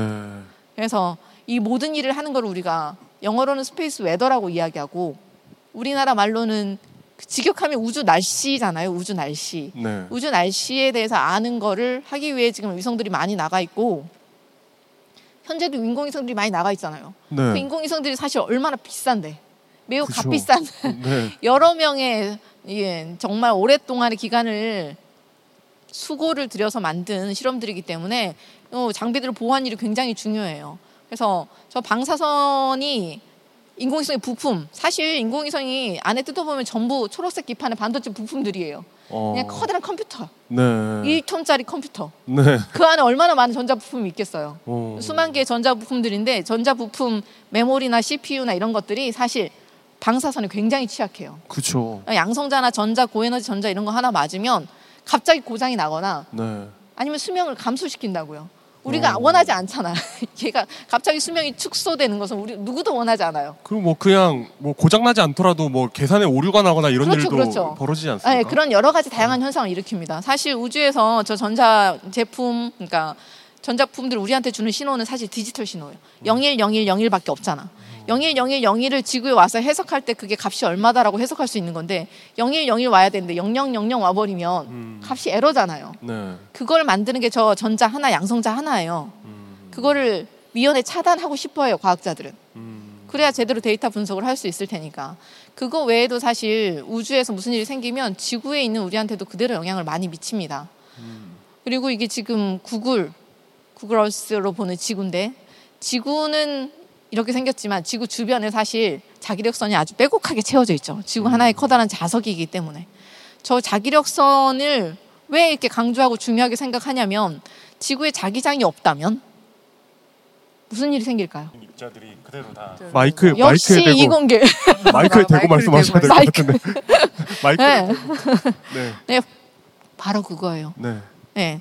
우리가 자기력선으로 이렇게 빼곡히 감싸 있는 공간을 자기권이라고 이야기하는데 어쨌든 자기권에 둘러싸여 있기 때문에 우리가 생존하고 있는 거예요. 사실상 자기권이 없으면 생명체가 살 수가 없어요. 전자와 양성자가 그대로 지구 표면에 떨어질 거니까. 그 지구 종말 시나리오 중에 저런 거 패토님 가끔 얘기하시잖아요. 여러 가지 시나리오를 갖고 계신데 그 중에 하나가 사실 저게 있었어요. 아니, 지자기 역전 네이버에 찾아보면 나와. 네. 그냥 저한테도 예전에 누가 질문한 적이 있었어요. 지구 종말 저렇게 올 수 있냐고. 네, 그리고 실제로 가능한 얘기냐고. 되게 좀 그 초딩들이 그런 거 많이 물어보지 않습니까? 그런 종말 시나리오 잘 알고 있더라고요. 자기장 값은 사실 일정하지 않고 계속 값이 줄어들거나 바뀌거나 하고 있기 때문에 이제 가능성은 있지만 우리 세대에 일어날 일은 아니기 때문에 걱정하지 않아도 된다 이렇게 얘기를 하는데 수만 년에 걸쳐서 서서히 줄어들거나 할 거기 때문에 별로 걱정하지는 않아도 되는데 어쨌든 자기력선이 왜 중요하냐면 자기력선을 따라서 입자들이 타고 들어오기 때문이에요. 여기서 보시면 매끄러운 면으로 보이는 곡면이 자기력선인 거고 그다음에 스파게티 면처럼 보이는 뽀글뽀글한 것들은 입자예요. 전자와 양성자들은 정확히 자기력선을 따라서만 움직여요. 그래서 우리가 자기장을 보고 있는 게 중요해요. 우리는 전자와 양성자를 막고 싶어요. 나는 막아야만 해요. 우리의 인공위성과 우리가 만들어낸 소중한 것들을 보호하기 위해서는 반드시 언제 어떻게 얼만큼 있는지를 알아내야만 하는데 자기력선을 보면 알 수 있는 거예요. 그래서 자기력선을 계속 이렇게 추적해가고 측정하는 관측기들을 여러 군데 지상에도 많이 놔뒀어요. 저 값을 알고 있는 게 중요해서. 저 값에 만약에 심각한 변화가 생겼다. 우리가 지금 정지궤도에 올려놓고 있는 천리안 2A 같은 위성들도 대부분 자기장 측정기를 다 가지고 있어요. 그 위치에서 자기장 값이 원래 알고 있던 값들보다 확 달라진다? 그러면 얘가 뭔가 이상한 거예요. 그 주위 환경이 지금. 우리가 주변에 공기를 볼 때 온도 뭐 이런 거 측정하는 것처럼 우주에서는 자기장 값이 반드시 필요한 거죠. 자기장을 값을 가지고 자기 위치를 파악해요. 사실 인공위성은. 우주가 완전히 캄캄하잖아요. 아무것도 없잖아요. 그러네요. 근데 얘가 지구에서부터 몇 킬로 떨어져 있는지를 정확하게 계산할 수 있는 거는 우리가 자기력선의 값이 얼마면 그 위치가 얼마큼 떨어졌다는 걸 완벽하게 계산하고 있기 때문이에요. 네, 전자기하학에서 그러니까 맥스웰의 방정식이 나오는 것처럼. 그러니까 꼭 그 어떤 그걸 측정하기 위한 과학적 목적이 아니라 할지라도 주변에 이런 자기장은 계속 측정을 해야 되는. 반드시 측정을 해야만 해요. 자기 위치를 파악하고 있어야 내가 명령을 내릴 거 아니에요. 그 옆으로 몇 킬로 옮겨라라고 얘기할 때도 사실 몇 킬로라고 값을 주지 않아요. 얘가 인식하고 있는 다른 값을 줘야 되니까 그 옆에 자기력선으로 옮기라 뭐 이렇게 움직여라라고 말을 할 때도 자기장 값을 기준으로 해요. 그 위치의 기준이에요. 자기장 값이. 그렇구나. 태양에서 지구로 오는 모든 영향을 이렇게 한 3가지 정도로 구분을 해볼 수가 있어요. 이렇게 사지선다형으로 문제 내기 딱 좋잖아요. 태양에서 오는 거는 태양에서 오는 복사, 태양에서 오는 전파, 태양에서 오는 자기장. 사실 물리적인 걸 이렇게 분류를 해놓은 건데 그 영향 관점에서 보면 3가지가 전혀 다른 영향을 주기 때문에. 지금 지구과학 시험 보고 있을까요, 수험생들? 이중 틀린 서술을 고르시오 뭐 이런 거. 그래서 태양에서 오는 복사는 라디오이기 때문에 전자기 파가 오는 거고, X선, 감마선 모든 파장에 전자기 파가 오는 거고, 요거는 태양에서 지구까지 오는데 한 8분 정도 걸리는 거고, 그리고 태양에서 지구까지 오는데 뭐 양성자 같은 아까 보셨던 입자들도 오는 거고, 그 입자들은 자기의 초기 에너지에 해당하는 속도를 가지고 있어요.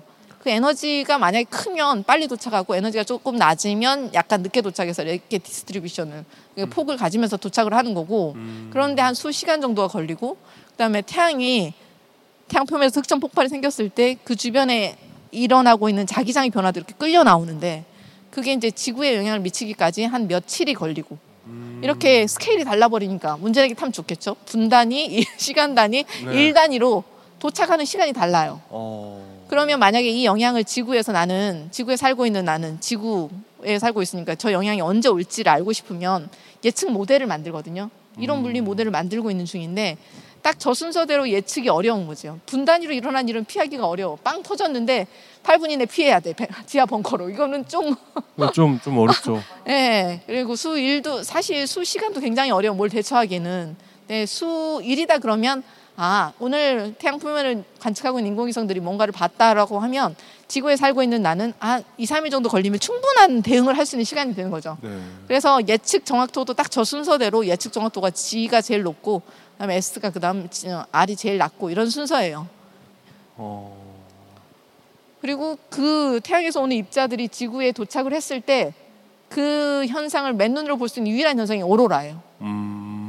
아까 태양풍이 실려오는 것들이 대부분 전자 양성자들이잖아요. 고에너지 양성자들이 지구의 대기에 들어오면 사실 지구 대기가 아시다시피 질소 대 산소로 이루어져 있잖아요. 질소 분자랑 부딪혀서 빛을 내놓으면 초록색의 오로라를 내놓는 거죠. 그러니까 질소 분자가 좀 희박하고 산소 분자가 많으면 붉은색의 오로라를 내놓는 거예요. 그래서 이렇게 층마다 다른 아름다운 오로라들이 보이는 거고, 오로라가 사실 커튼 모양으로 이렇게 펄럭펄럭 하잖아요. 그거는 자기력선이 춤추고 있는 거예요. 네. 그 자기력선을 따라서 입자들이 들어올 테니까 이게 가만히 있을 수가 없겠죠. 그래서 오로라 저렇게 보이고, 사실 그 오로라가 위도가 결정되어 있어요. 자기 북극 중심으로 한 65도에서 75도 정도 되는데 오로라대라고 이야기하는데, 네. 위에서 내려다보면, 그러니까 ISS 같은 국제우주정거장에서 내려다보면 정확하게 지자기 북극 둘레로 이렇게 띠 모양으로 보이는 거죠. 저건 위에 올라간 사람은 볼 수 있어. 오로라가 출렁거리는 게 자기력선의 변화 때문이라고 하신 것 같으면, 자기력선이 그냥 가만히 있어도 되게 꽤 변화하네요. 계속해서. 그럼요. 출렁출렁. 모든 자연 현상이 다 출렁출렁 측정하고 있으면 모든 값은 변해요, 사실. 지구의 자기력이 계속 막 이렇게 좀 꿈틀꿈틀하고 있는 거네요. 예, 값의 변이는 계속해서 변하죠.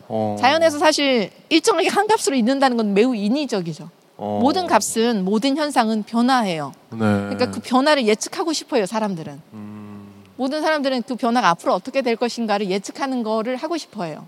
그러려면 그게 현재 왜 그러는지를 반드시 이해해야만 해요. 그 다음을, 미래를 예측하고 싶으면 현재를 완벽하게 분석을 해야 하니까. 그래서 각 지자기, 그러니까 자기장을 측정하는 그 관측소들이 전 세계에 굉장히 많이 빼꼼하게 다들 있고, 저도 하나 가지고 있어요. 보현산에 있는 국립천문대의 지구 자기장 측정기를 네. 제가 가지고 있습니다. 한 3종의 지자기 측정기 패키지를 지하에 잘 묻어놨어요. 개인이 소유하신 아니죠. 너무 비싸고 관리비도 많이 들고 유지 보수비가 좀 듭니다. 그래서 네. 모든 장비들이 그렇듯이 사람이 가서 좀 이렇게 고쳐줘야 돼요. 그래서 그 모든 우주 환경의 영향을 우주 날씨라고 이야기하고, 뭐 아주 다방면에 고도별로 다양한 영향을 미치죠. 가장 먼저는 인공위성들이 외부에 나가 있으니까 우주에 나가 있는 위성들이 제일 먼저 영향을 받고, 만약 우주 비행사가 우주선 바깥에서 유영하고 있었다 그러면 당연히 방사선 피폭을 맞을 거고, 그래서 우주 비행사들은 이렇게 시계 같은 거 하고 있어요. 커다란 이렇게 보시면 우주 비행사들은 아까 보셨던 그 RSG 스케일에 대한 예보 위치를 실시간으로 받아보고 있어요. 그래서 만약에 레디에이션 스톰 같은, 그러니까 방사선 폭풍이 날아올 것 같다 그러면 피해야죠. 그렇죠. 네, 나부로 차폐되어 있는 그런 공간으로 피합니다. 그 피하는 게 예를 들어서 몇 킬로 정도 단위로 피하면 그게 피해지는 건가요? 어떤 식인 거죠? 예보가 있으니까 그게 그 다음 날이나 그 다음 날 예보가 3일 예보가 나오니까 3일 예보가 네네네 미리 이렇게 스케줄링을 할 수가 있죠. 만약에 내일 이렇게 위험한 상황이 예정돼 있다 그러면 내일은 선회 활동을 안 하는 거죠. 그럼 막 60년대 우주 여행하고 이럴 때 이런 연구가 충분히 진행되지 않은 상태에서 한 거잖아요. 네, 그렇죠. 근데 무모하다고 해야 사람이 되나요? 많이 나가지 않았잖아요. 나갈 수가 없었어요, 사실상. 네네네. 네. 그때는 이런 정도로 연구 개발이 되지 않았던 상황이니까 그냥 모르고 그냥 나간 거고, 네. 지금 이런 것까지 다 고려해서 수치에 대한 모든 고려를 한 다음에 나가죠. 지금 여기 그림에 보면 어떤 것들은 뭐 예보가 되면 피할 수 있는 것들이 있고, 어떤 것들은 저걸 어떻게 하지라는 것들이 좀 있는데. 네, 맞아요. 네네. 예를 들어 예를 들어 통신 케이블이라든지 뭐 배전망이라든지 이런 것들에 대해서도 대책이라든지 이런 게 있을까요? 다 저 피해 요소 하나에 대해서 대처하거나 미리 피해를 예방하기 위해서 조치를 하는 것들이 정해져 있어요, 이미. 네, 모든 분야에서 이제 연구자들이, 어떤 사람들은 뭐 우주 방사선에 의해서 메모리가 고장 나는 것만 연구하신 분 있고, 태양 전지판이 수명이 저하되는 것만 연구하신 분도 있고, 그 전파 교란에 의해서 이렇게 이온층의 전류가 증가할 때 통신이 얼마나 장애가 일으켜지는지에 대해서 이미 스케일 정해놓고 얼마 이상이 예상되면 전파 통신은 그냥 잠깐 끊는 걸로, 이런 식의 대응 방안들이 이미 나와 있어요. 연구자들이 많이 각 다방면에서 연구를 열심히 하고 있기 때문에. 저 중에 저는 지금 저기 비행기 승객의 방사선 피폭 연구를 오랫동안 하고 있고요. 네, 그렇죠. 네. 지금도 하고 계시? 지금 현재 진행 중이에요. 저도 하고 있어요. 네. 지표로도 우주에서 오는 방사선이 떨어져요. 네. 그런데 그게 고도가 높아지거나 위도가 높아지면 더 많이 맞죠. 단위 시간당 더 많은 방사선을 맞아요. 그래서 비행기에 왔다 갔다 할 때도 지상에 있는 것보다 더 많은 방사선에 피폭이 되는 건 맞는데, 이게 뭐 1년에 한두 번 간다 그러면 크게 걱정할 수준은 아니겠으나, 이게 승무원 같으면, 그래서 그 루트를 계속 왕복해야 하는 승객 말고 승무원, 뭐 굉장히 빈번하게 왔다 갔다 하시는 분들은 당연히 조심해야 되고, 아니면 임산부나 아니면 유아이거나, 그러니까 임계치가 다른 분들은 더 조심해야 되고, 이런 거에 대한 법률이 이미 만들어졌어요. 생활주변 방사선 관리법을 만드는데 저희 연구의 데이터를 사용했습니다. 갑자기 그냥 궁금해지는 건데 그러니까 집 표면에 있어도 극지방에 있으면 좀 방사능을 많이 받습니까? 그렇죠. 그냥 여기 적도지부보다 극지역이 그러니까 상대적으로 더 많이 받죠. 네. 그러니까 반달곰보다 북극곰이 좀 더 암에 많이 걸린다거나. 암에 걸리려면 굉장히 많이 맞아야 될 것 같은데. 네네. 네. 그리고 그것들을 하기 위해서 사실 저희 그룹에서 수많은 태양을 보는 망원경도 있고 그다음에 뭐 전리층에서의 전파 교란을 보는 모니터도 있고 저기 오른쪽에 보이시는 게 지자기 측정기들 세트들인데 중앙에 있는 게 제가 관리하고 있는 그러니까 자기장을 측정하는 장비들도 많이 관리를 하고 있고요. 그다음에 전리층 보는 레이더들도 많이 관리하고 있는데 저희가 10수종의 지상 관측 장비들 운영을 이미 하고 있어요. 그러니까 실시간으로 지구에 무슨 일이 생기는지를 종합적으로 파악하기 위한 장비들을 24시간 모니터링하고 있는 중입니다. 그래서 뭔가 문제가 생기기 전에 미리 사전 이렇게 차단하는 게 목적이고 만약에 문제가 생겼다면 나중에 사후에 분석을 해야 하니까 왜 생겼는지를 이게 태양이고요. 태양의 흑점입니다. 태양 표면을 그냥 찍으면 이렇게 백색광으로 보이거든요. 백색광에 이렇게 까만 점처럼 보이는 얼룩덜룩한 것들이 지금 흑점이에요. 예, 주변보다 온도가 낮아가지고 저렇게 까맣게 보이는 건데 저 아래에 굉장히 강한 자기장이 지금 묻혀 있고 그게 어느 정도 이상이 되면 위로 분출해서 나와요. 네. 자기력선도 끌려 나오면서 거기에 묻혀서 입자들도 같이 끌려 나오죠. 그걸 저희가 태양 흑점 폭발이라고 이야기하고 저 태양의 흑점의 개수가 사실 주기성을 가지고 있죠. 그래서 그게 늘어났다 줄어들었다 하는 게 태양 활동 주기라서 저게 흑점이 많아지면 태양 활동 극대기라고 이야기하고 줄면 극속이라고 이야기해요. 그거를 관측을 해야 되니까. 그게 뭐 12년 주기설이 있고 뭐 그런 거 같던데. 11년 주기가 11년. 정설이긴 한데 네네. 이게 보면 11.5년이기도 하고 사실 조금 애매하기도 합니다. 제가 최근에 그런 거를 좀 많이 얘기하고 있거든요. 도대체 미신이라는 게 애초에 어떻게 탄생했을까. 보다 보니까 어떤 분이 그런 주장을 하더라고요. 이 동아시아권에서 띠에 12개의 띠의 의미를 부여하는 거는 뭔가 흑점이 많이 받을 때 태어난 그 사람과 흑점이 없을 때 태어난 사람이 받는 어떤 영향 차이가 에서 유래하지 않았겠느냐 뭐 이런 이야기도 있던데 별로 근데 과학적인 이야기 끼워 맞춘 거지. 매우 심하죠.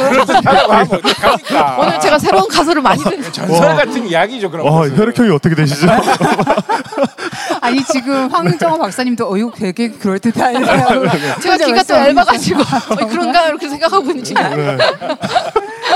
그러니까 저게 지금 한국천문연구원에서 1977년부터 일하고 있는 흑점 망원경이에요. 저 망원경이 구름에 끼었거나 비가 오거나 이러면 흑점을 못 보겠죠. 해를 봐야 되니까. 그죠? 날이 좋은 모든 날에 77년부터 지금까지 일을 하고 있어요. 77년부터요? 네, 저 뒤에 투영판에 저렇게 하얗게 되어 있으면 저기 손으로 흑점을 그려가지고 이게 검은 점이 보이잖아요. 아니 지금도 저렇게 하고 있어요. 지금도 저걸 손으로 그리신다고요? 손으로 그려요. 연필로 지금 흑점이 보이는 걸 일단은 러프하게 스케치를 해야만 해요. 그림을.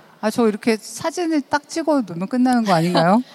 일단은 가서 관측을 하는 사람이 뚜껑을 열어야 되고 하는 수동적인 일들이 좀 있기 때문에 어차피 하는 김에 저걸 이제 흑점 군을 몇 개로 하자라는 이제 룰이 있는 거고 그 규칙에 따라서 신기하네요. 흑점을 개수를 세는 거를 우리도 하고 있지만 뭐 벨기에 왕립천문대도 하고 있고 영국도 하고 있고 미국도 하고 일본도 해서 각 나라의 국립천문대들에서 흑점을 개수를 센 거를 전 세계 표준화하는 거를 이제 나사가 해서 숫자를 내놓는 거예요. 그럼 흑점 지수가 되죠. 그러니까 이런 걸 사실 손으로 해야지 과학자 같은 느낌. 매일매일 반복하는 거.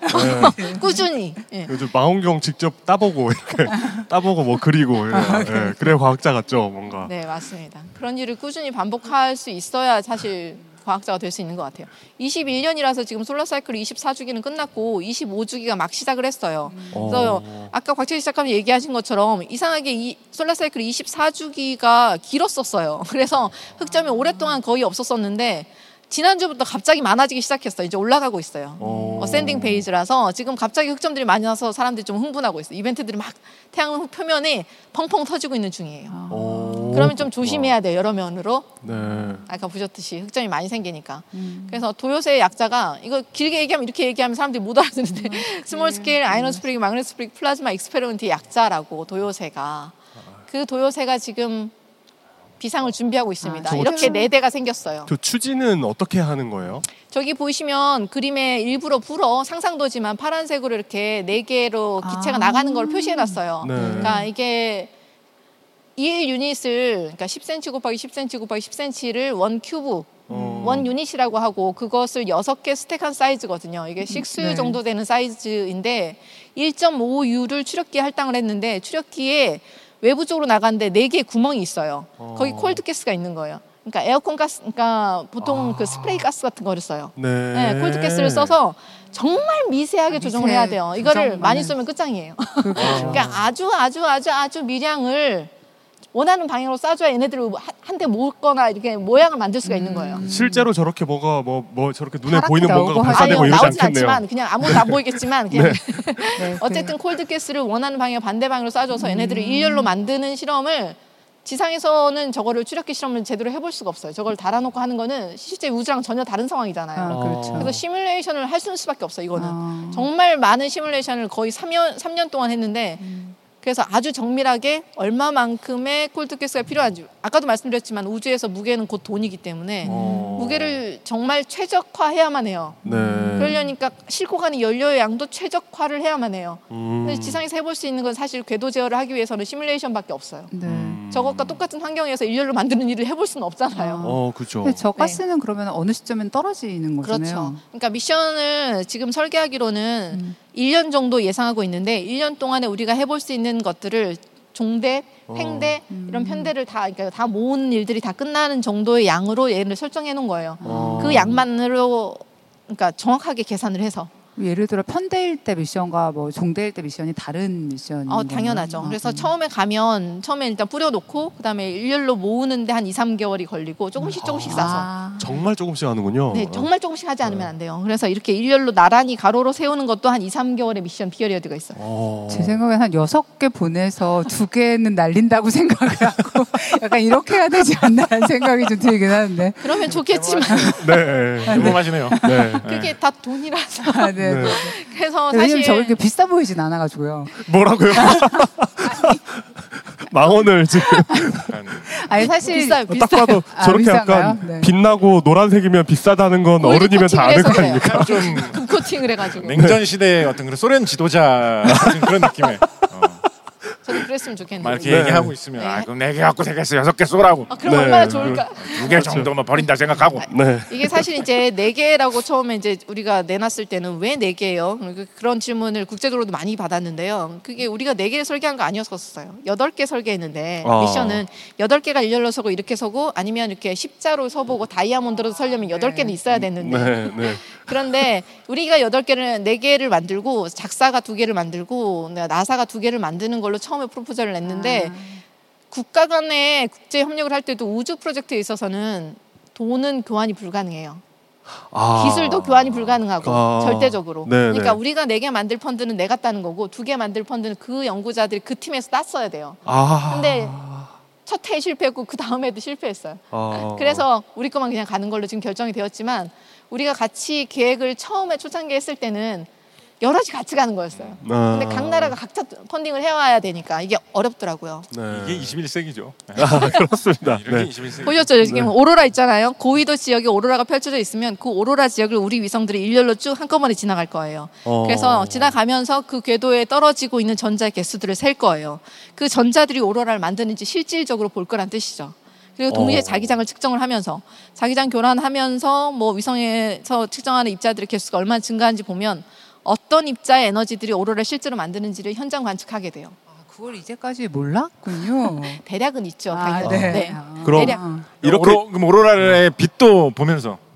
빛도 보면서. 그럼 이렇게 큰 거 하나가 아니라 이렇게 작은 게 이렇게 길게 늘어서서 가면 뭔가 큰 센서를 쓰는 것 같은 효과가 나는 건가요?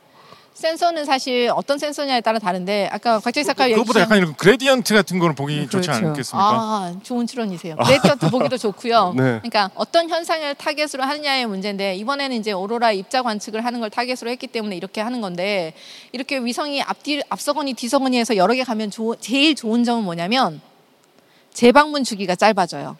그러니까 위성이라는 게 어차피 지구 주위를 돌고 있잖아요. 한 바퀴 도는데 걸리는 시간을 궤도 주기라고 이야기하는데 고도 500km를 타깃으로 하고 있기 때문에 저 궤도에서 한 바퀴 도는데 걸리는 시간이 약 90분이에요. 그래서 그 위치에서 어떤 우리가 재미있는 현상, 아까 입자들이 막 엄청나게 증가하는 재미있는 걸 봤다 하더라도 다시 그 위치 순식간에 지나가는데요. 그 다음에 거기까지 오기까지 90분이 걸려요. 그러면 아까 그 현상이 이 현상인지 아니면 새로 생긴 현상인지를 분해하기가 좀 애매해지죠.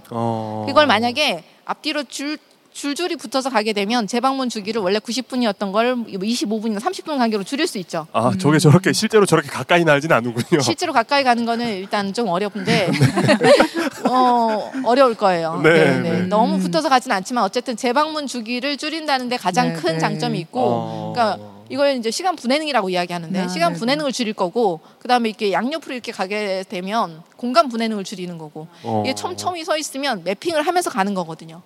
우리는 매핑을 하고 싶어요 사실. 근데 위성이 지금 저렇게밖에 없으니까 4점밖에 못 찍겠죠.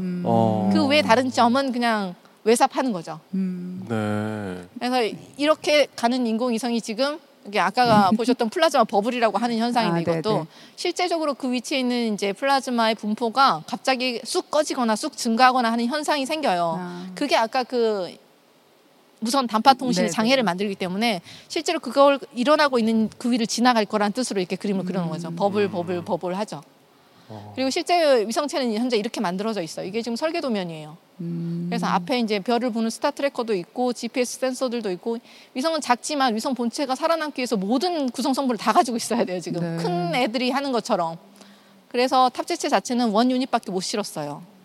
이게 원 유닛에 해당하는 입자 검출기. 이게 실리콘 센서를 쏘고 실리콘 센서에 입자들이 통과해 나가면서 얘한테 이제 얼마만큼의 전압을 줄 거라거든요. 그 전압의 크기 하나하나가 입자의 개수 하나가 되는 셈이에요.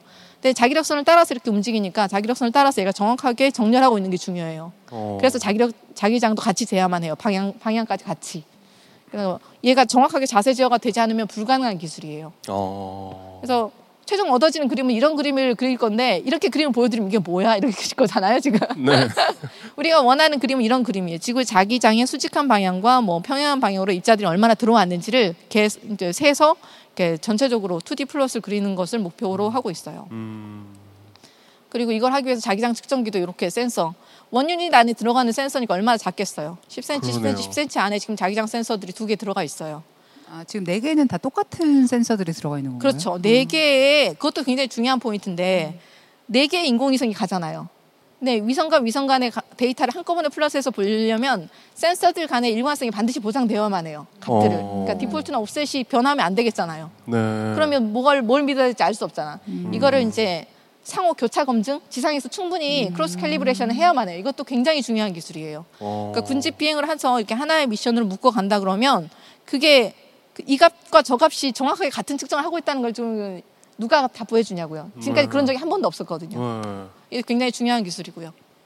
현재 이게 비행 모델입니다. 플라잉 모델이 지금 그러니까 인공위성을 만들 때 엔지니어링 모델, 그러니까 그 보드 수준에서 동작하는 모델과 그다음에 진공 챔버에서 실험할 환경, 우주 환경에서 완전히 기능하는 정도의 퀄리피케이션 인증 모델이 있고 그다음이 마지막 우주로 나갈 모델. 그 전에 모든 테스트들을 다 처음엔 당연히 실패하는데 실패했을 때 모든 디자인을 다 개량하고 개선해서 최적화시킨 마지막 모델. 얘는 우주로 갈 몸이에요. 이걸 플라잉 모델이라고 얘기하는데 플라잉 모델이 현재 만들어지고 있습니다. 한 번 가면 영원히 돌아오지 못하죠. 한 번 가면 못 봐. 끝이에요. 그럼 그 테스트 모델하고 인증 모델은 어떻게 됩니까? 이게 실험실에 남아 있어요. 그러니까 만일을 위해서 지금 대기하고 있는 거죠. 아까 그 보셨다시피 발사체가 올라갈 때마다 매번 성공하는 거 아니에요? 네. 그렇죠. 발사체와 운명을 같이 해 인공위성이. 그렇죠. 네. 그래서 지금 현재 비행 모델들의 환경 시험이 그러니까 올라가는 동안에 얘가 견뎌야 될 게 굉장히 많아요. 발사체의 진동도 엄청나게 심하고 쇼크도 굉장히 심해서 그가 똑같은 환경에서 얘가 살아남는지 봐야 하거든요. 그러니까 가혹한 환경 실험 지금 진행 중에 있습니다. 약간 어린이 애니메이션 같은 걸로 만들어서 재밌을 것 같아요. 나는 우주로 갈지 모르고 그냥 실험실에서 편하게 놀 줄 알았는데 근데 걔가 터졌다고 네가 나갈 차례야. 우주 너무 무서워요. 막 이러면서 아폴로 13호처럼 뭐 예비 비행사 올라가는 것처럼 예비 인공위성 이제 살아있는 캐릭터처럼 해야죠. 의인화해서. 저도 그렇게 생각해요. 근데 그 작은 거랑 큰 것 중에 어느 게 더 만들기 힘드세요? 작은 거라면 위성 말씀하시는 거죠? 네네. 당연히 큰 거면 훨씬 힘들죠. 훨씬 비싸고. 네. 훨씬 돈이 많이 들고 부품도 굉장히 많이 들고. 네. 그리고 그러니까 무게가 500kg짜리를 만드는 것과 10kg짜리를 만드는 일은 품이 다르겠지 않아요? 아니 제가 아까 괜히 뭐 저거를 2개 더 보내지 이런 얘기 한 게 아니라 사실 큰 거에 비해서 훨씬 덜 들긴 하잖아요. 제가 너무 집착하는 거 같아요. 큰 거에 비하면 적게 든다는 맞아요. 네네. 그럼 굉장히 그럴 것 같은데. 근데 왠지 그 벽시계보다 손목시계가 더 비싸고 만들기 어려울 것 같은 약간 그런 게 있잖아요. 그렇지 않아요. 일단 저 작게 만드는 거에는 모든 게 작고 그래서 그러니까 예산이 적게 들어요. 예산 투입을 많아야 인력을 많이 넣어주는데 일단은 훨씬 더 적은 인원으로 만들 수 있고 빨리 만들 수 있어요. 그래서 지금 저런 작은 위성에는 비싼 스페이스급의 부품을 쓰는 것보다 상용 부품, 지상에서 쓰는 부품을 써서 빨리빨리 교체하는 걸로 가는 게 지금 뉴스페이스 시대의 대세예요. 그게 일론 머스크가 하고 있는 거예요. 스타링크 위성들이 다 상용 부품을 쓰고 있어서 굉장히 예전에 인공위성이 사실 도제식으로 하나를 만드는데 오랜 기간이 걸리는 장인 정신으로 만들었다면 요즘에 인공위성 막 찍어내고 있어요, 이렇게.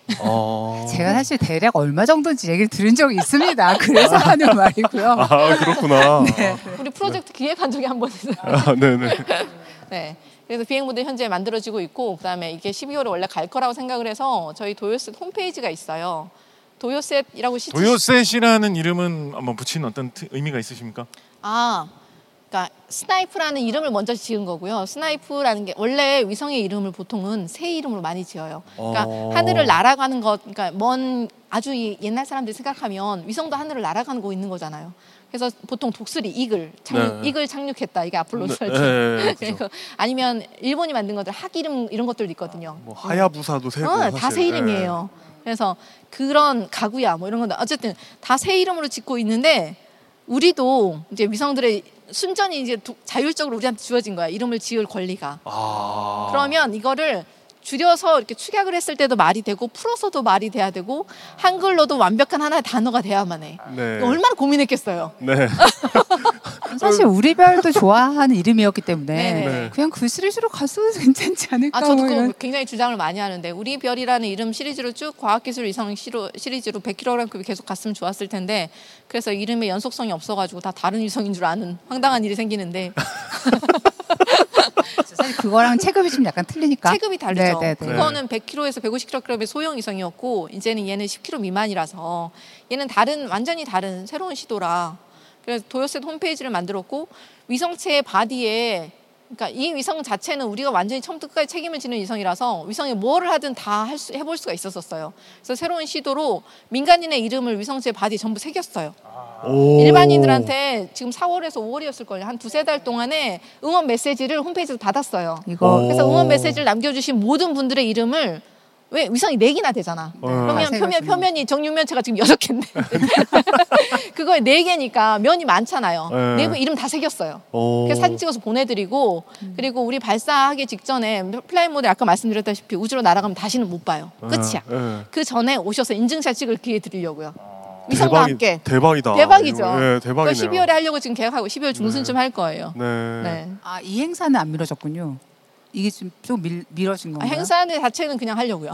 그렇군요. 플라잉 모델은 이미 있으니까 발사 자체는 미뤄졌지만 플라잉 모델은 있기 때문에 위성과 함께 사진을 자기 이름이 새겨진 위성과 함께 사진을 찍을 수 있는 기회가 사실 예전에는 위성 개발자밖에 없었었어요. 그렇죠. 대부분 근처에도 못 가지 않습니까? 네. 만드는 사람 아니에요. 그 진공 청정실 안에 들어갈 수 있는 소수의 사람밖에 사진을 같이 못 찍었었는데 그 기회를 일반인들에게까지 같이 하는 축제처럼 만들려고 지금 해서 지금 이거를 애니메이션으로 만들면 이제 예비 모델이 다시 올라가게 됐을 때 이름도 새로 새기고 할 거 아니에요. 걔가 간지러워요 새기지 마시라고 막 이런 거 하면서 그러면서 이런 걸 할 줄 몰랐네 막 이러면서 뭐 안 갈 줄 알았던 애가 이름을 새기면서 막 그 표정 막 이런 거 너무 싫어. 재밌을 것 같아요. 재밌을 것 같아요. 아니야. 플레임도 있고 그렇죠. 세틀라이트 하면 가는 거지. 그러네요. 우주도 가야 에피소드 8 애니메이션. 위꾸 위성 꾸미기. 원래 그런 카도 그렇고 약간 그 아기가 주인공 아닙니까? 좀 작은 아이가. 그렇죠. 좀 어린애가. 네. 우리 크기도 적당해. 우리 위성 요만해. A4 적당해요. 사이즈만 해 한 면이. 그리고 요즘은 그 피규어 많이 팔아야 돼가지고 여러 명이어야 돼요 주인공이. 맞아. 그렇죠. 색깔도 다 좀 달라야 되네요. 얘네들 이름도 있어요. 라온 가나다라로 지었는데 이거 뭐 바람 나온 뭐 그렇다고 지어놨는데. 좋다. 그대로 하면 되겠네. 한글 이름을 저희가 이거를 공모를 받았었어요. 근데 라온 이름이 지금 정확히 기억이 잘 안 불러가지고.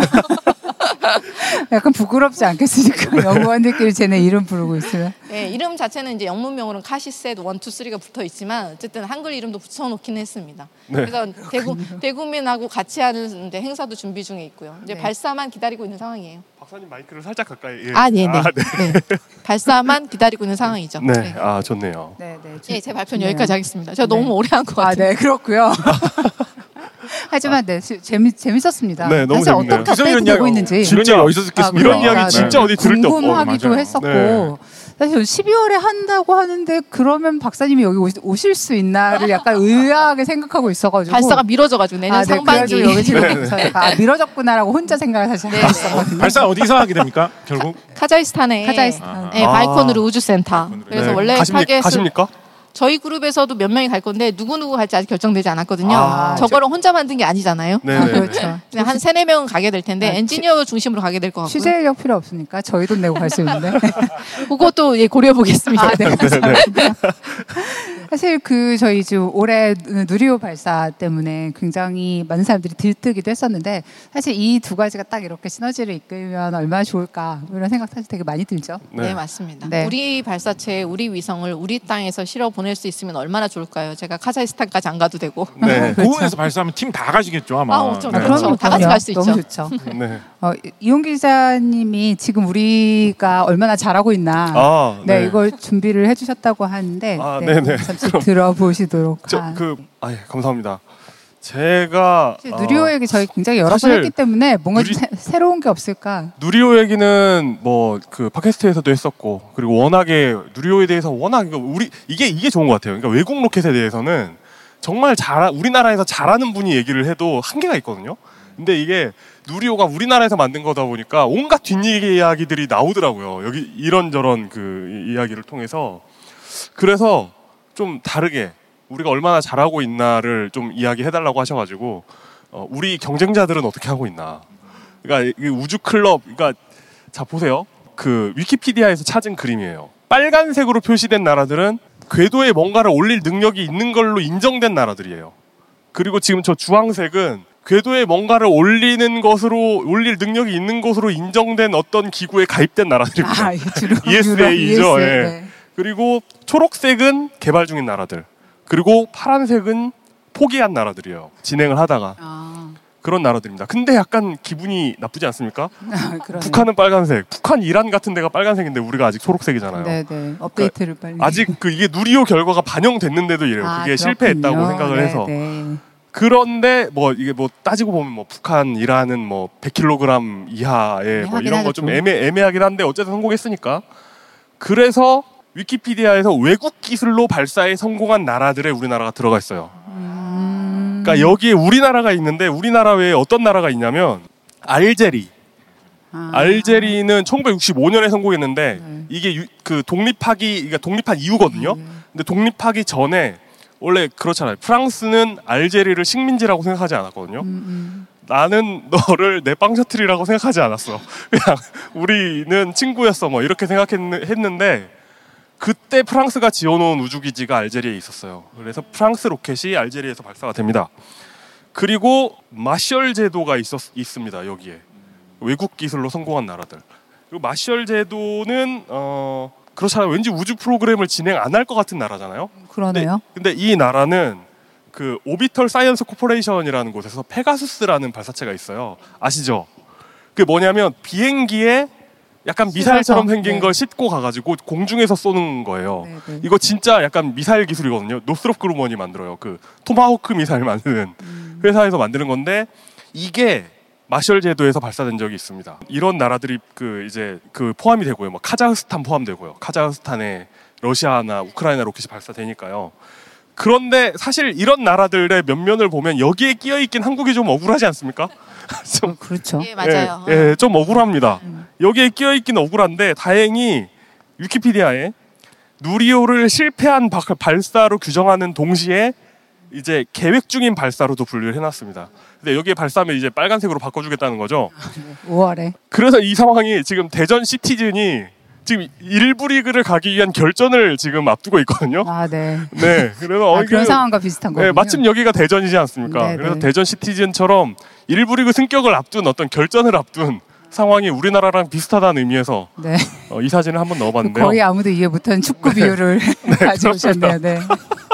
그래서 1부 리그 가는 거냐 이제 우리나라. 아, 네네. 경쟁자들이 있습니다. 아르헨티나의 트로나도르2라는 로켓이 있습니다. 아르헨티나도 꽤 꾸준히 오랫동안 로켓을 자체 발사체를 개발하는 나라입니다. 아, 그렇군요. 그래서 근데 아직 그 아르헨티나가 발사를 성공했다는 얘기는 못 들어보셨죠. 꽤 오랫동안 트로나도르 1을 그러니까 이게 썬더러예요. 그러니까 스페인어로 그 이제 천둥을 치는 막 그런 이름 되게 멋있죠. 우리도 막 우레 이런 로켓 만들면 왠지 약간 멋있을 것 같은데. 뭔가 더 안 좋을 것 같아요. 그래요? 트로나도르 1이 중도에 취소가 됩니다. 이제 막 그 무슨 뭐 전자 테스트 뭐 이런 거 다 실패하거든요. 그래서 중간에 취소가 되고 2가 이제 지금 계획 진행 중인데 여기는 뭐 아무 기반 기술 없이 그냥 자체 개발로 시작을 한 건가요? 어떻게 그렇게 이제 찾아보면 뭐 우크라이나와 왔다 갔다 하고 이런 게 있는데 이제 이런 건 아시다시피 기본적으로 국가 간의 기술 이전이 금지되어 있기 때문에 어쨌든 독자 개발하고 있는 건 맞고요. 현재는 그래픽 이미지와 스펙만 찾을 수 있는 그러니까 약 250kg 정도의 위성체를 저궤도에 올릴 수 있다 정도만 정보가 알려진 로켓입니다. 그리고 이건 한 2025년 뭐 이 무렵을 목표로 하고 있는 것 같고 그냥 제 개인적인 느낌으로는 약간 지지부진한 느낌이 있습니다. 뭐 열심히 하고 계시겠죠? 아, 이제부터는 이제 우리 바로 밑에 누가 있나 약간 이런 느낌이군요. 이제 후보들입니다. 이제 일부 리그 승격 후보들. 그러니까 네네. 약간 지금 대전 시티즌이 안양 FC와 전남 드래곤즈를 꺾고 지금 이제 결정전에 올라왔거든요. 네네네. 이제 그 후보들. 네, 알겠습니다. 그럽니다. 다음은 의외로 브라질입니다. 그러니까 옆 나라가 경쟁하고 있는 거예요. 아르헨티나와 브라질은 되게 오랫동안 그 서로 라이벌을 형성하고 있는 나라잖아요. VLM이라는 지금 로켓을 계획하고 있어요.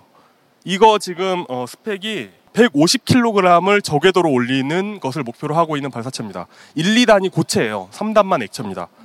그리고 이 이전에 브라질도 꽤 오랫동안 발사체를 준비했습니다. VLS-1이라는 로켓을 브라질에서 꽤 오랫동안 준비해서 이제 테스트를 했었죠. 근데 이 시스템이 되게 좀 그러니까 우리 입장에서는 되게 좀 신기한 시스템이에요. 왜냐하면 우리나라도 그렇고 미국도 그렇고 뭐 러시아도 그렇고 발사체를 조립을 해서 발사대로 옮긴 다음에 세워서 발사하잖아요. 근데 이건 뭐냐면 저 뒤에 있는 커다란 건물이 발사동 역할을 하는 것 같아요. 그래서 저 문이 열리면서 저 건물이 뒤로 물러나요. 그러면서 이제 발사대를 숨기고 있던 건물이 뒤로 물러나면서 로켓이 드러나고 발사를 합니다. 근데 이게 2003년도에 이제 발사를 시도했는데 이게 큰 사고를 내죠. 저 건물 안에 들어있는 상태에서 폭발을 해서 21분이 돌아가십니다. 그래서 큰 사고를 한번 낸 적이 있고 그 이후로 지금 프로그램이 따로 진행이 안 되고 있다가 VLM으로 지금 다시 도전을 하고 있는 것 같습니다. 2023년 빠르면 2023년 발사한다고 합니다. 그리고 아르헨티나하고 브라질이 힘을 합쳐서 VS-30이라는 약간 우리나라 그 과학 로켓 예전에 만들던 사운딩 로켓이라고 하는 그런 걸 같이 만든 적도 있는데 아르헨티나와 브라질이 힘을 합쳐서 인공위성을 올렸다라고 오보가 나와서 그 카리에서 정정 보도 자료를 내놓은 그런 일이 2007년에 있더라고요. 그리고 호주 길모어 스페이스 테크놀로지라는 곳에서 에리스라는 로켓을 2022년에 지금 시험 발사하겠다고 준비를 하고 있습니다.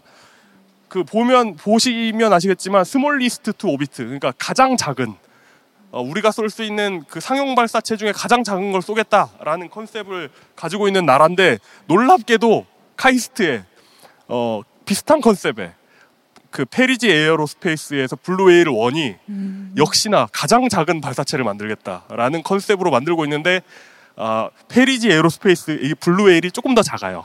그래서 이게 지금 사이즈가 어느 정도 되는 거죠? 이게 전체가 1.8톤인가 뭐 그럴 겁니다. 굉장히 작은 사이즈고요.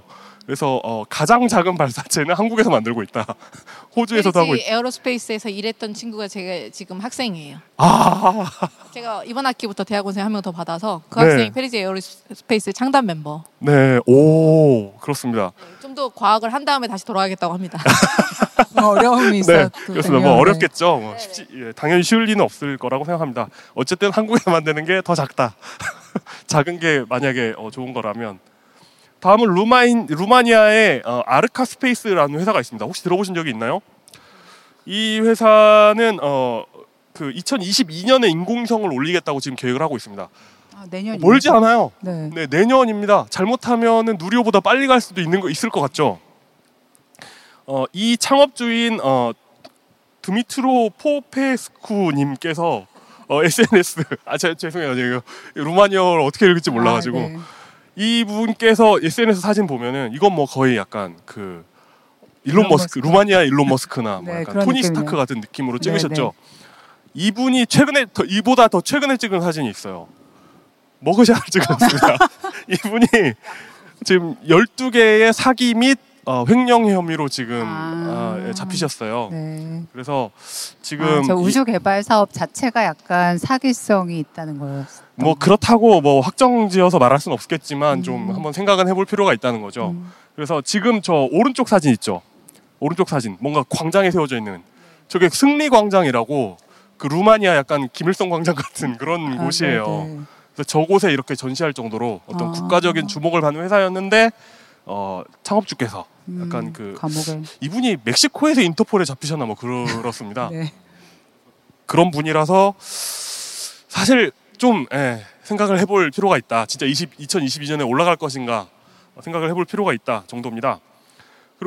그리고 위키피디아의 알제리에서도 날리고 있다. 준비하고 있다고 나오더라고요. 그래서 알제리 우주국 홈페이지에 가봤는데 한국어는 당연히 없고요. 영어도 없고 불어만 있어서 사실 자세히는 몰랐는데 저 발사체는 사실 중국 발사체입니다. 그래서 지금은 발사체보다는 알셋이라고 하는 인공위성 만드는 것에 좀 되게 집중하고 있는 것 같더라고요. 그래서 발사체 소식은 찾을 수 없었는데 인공위성은 열심히 만들고 있다. 그러니까 아프리카에서 그 우주 개발을 열심히 하는 나라가 있는데 그 선두쯤에 알제리가 서 있다 정도는 확인할 수 있었습니다. 약간 좀 쓸데없는 이야기이긴 합니다만 네. 아까 그 루마니아 분 네네. 우리 저기 선거에서도 이제 감옥에 gat힌 채 옥중 출마라고 해가지고 옥중 출마하는 경우 있지 않습니까? 네네네. 약간 저분도 옥중 발사 같은 거 성공하면 옥중 발사 감옥에서 이 룸메이트들 셀메이트라고 하죠. 셀메이트들과 함께 이렇게 발사 장면을 지켜보면서 눈물을 흘리며 옆에 있는 어떤 뭐 이런 다른 사기범 이런 분들이 많이 어깨를 쳐주면서 너의 진심은 잘했어. 간수분이 뭐 고기 이렇게 하나 그렇죠. 나름대로 좀 아름답다기보다 재밌는 모습일 것 같아요. 내가 죗값을 치르고 더 나은 로켓을 만들겠어. 눈물 흘리면서 다음에는 진짜 깨끗한 손으로 만들어야지. 재밌을 것 같습니다. 네, 그렇습니다. 그리고 의외라고 생각할 수 있을지 모르겠습니다만 필리핀의 오빗X라는 곳에서 한 200kg 정도를 저궤도에 올리는 로켓을 만들고 있어요. 근데 이건 특이한 점이 있습니다. 평범하다고 할 수 있는데 독특한 점은 바이오 연료를 쓰겠다. 그러니까 그 물에 있는 조류에서 뽑아낸 바이오 연료로 그러니까 친환경 우주 개발을 컨셉으로 우주를 만들고 있어요. 2020 가능할까요? 근데 사실 바이오 연료로 뽑아내는 게 결국 뽑아보면 뭐 메탄가스라든가 뭐 수소라든가 이런 거거든요. 사실 이미 메탄가스로 날아가는 로켓이 있기 때문에 그렇습니다. 어느 뭐 원료에서 가공을 해서 뽑느냐의 문제니까. 그래서 하려면 할 수 있죠. 그렇죠. 그러니까 2023년에서 2024년 정도에 이 발사를 계획하고 있다고 합니다. 여기까지 평범한데 그러니까 이상한 게 있어요. 그러니까 이 회사 오빗X에서 오비탈 코인이라는 암호화폐를 올해 갑자기 IPO라고 하죠. 갑자기 공개했습니다. 보시면은 그 이 시가총액이 67,612달러거든요. 그러니까 이거 그러니까 좋게 말해서 알트코인이고 나쁘게 말하면 잡코인인데 그러니까 여러분 많이 코인 하시는 분 아는 그 오르빗 체인이라는 게 있는데 그거하고 무관한 거고요. 갑자기 왜 우주 개발하는 회사가 암호화폐를 내놓는지 일론 머스크한테 배운 거 아닌가요? 네, 좀 이렇게 좀 여러분이 각자 판단해야 될 것 같습니다. 5비트에도 비트란 말이 일단 들어가니까 약간 운율도 맞고 막 이렇게 말 만들기 좋잖아요. 5비트코인. 비트코인. 아니 괜찮다. 생각도 못했네. 비트코인 or 비트코인. 오, 이런 거죠 약간. 좋다. 비트코인 or 비트코인이라니 세상에. 되게 대단하다. 5비트로 보내고 싶은 느낌이 드네요. 두 분 다. 네. 괜찮다. 근데 이거 진짜 이제 진짜 실제 경쟁자들이고요. 실제 경쟁자들이고 이들을 보고 나서 되게 평범한 이제 누리호를 보면 일단 아직 성공은 아니에요. 그런데 우리의 경쟁자들과는 수준이 다르다는 걸 알 수가 있습니다. 일단 순수 국내 기술로 예를 들어 뭐 북한처럼 스커드 미사일을 묶어서 쏜다거나 이런 것도 사실 아니고 1톤이 넘는 굉장히 실용적인 페이로드를 그 태양 동기 궤도까지 올릴 수 있는 로켓입니다. 그리고 실패라고는 하지만 근데 다른 나라 그 실패 사례들 보면 되게 화려하게 폭발하는 경우가 많거든요. 근데 폭발하지도 않았고 그리고 사실 거의 대부분의 과정을 성공했다고 볼 수가 있습니다. 많은 나라들이 사실 실패 이상의 사고를 겪는 경우가 많거든요. 그리고 우리나라 국가나 국민이 흥미를 잃거나 뭐 재정이 끊기거나 이러지도 않아서 굉장히 좋은 상황이다 라고 말씀드리고 싶습니다. 그리고 이런 말씀을 드리고 싶네요. 우리나라 국민들이 착해요. 되게 악플다는 것 같지만 되게 착합니다. 되게 가혹하지만 마음이 따뜻한 사람들. 이유가 있나요? 지금 이때보다 훨씬 큰 실패였던 나로호 2차 발사. 그때는 아예 로켓이 폭발을 하지 않았습니까? 나로호 2차 발사 이후에 포털 베스트 댓글에 이런 말이 있습니다. 다음엔 성공할 수 있겠죠. 힘냅시다. 그리고 연구원들도 최선의 노력을 한 결과입니다. 피땀 흘려 만든 로켓을 비하하지 마십시오. 수고하셨습니다. 이런 댓글이 달립니다. 우리 국민들 따뜻하니까 좀 용기 잃지 마시고 다음 내년 4월에도 잘 해보시라는 말씀을 드리면서 이야기를 마치겠습니다. 네, 감사합니다. 이렇게 사실 인공위성 기술과 발사 기술이 결합되면 굉장히 저희 경쟁 상황을 좀 보니까 지금 1부 리그로 올라가려고 하는 면면들을 보니까 사실 좀 굉장히 신뢰의 이름이고 한국의 기술이 어떤 장기적으로 봤을 때는 이런 패키지 이런 서비스 같은 거 위성과 데이터 처리와 뭐 발사와 다 같이 해서 또 제공할 수 있지 않을까 이런 생각이 좀 들기도 합니다. 네, 그렇습니다. 네, 사실 올해하고 내년은 뭐 한국이 굉장히 좀 국제 우주 시장에서 좀 중요한 역할을 많이 할 수 있는 중요한 해인 것 같다는 생각이 들고 그런 일들이 사실은 여기 유성, 대전에서 일어난다고 봐도 되겠죠. 일단 황정원 박사님 여기 계속 계시니까. 네. 우주의 여왕. 네.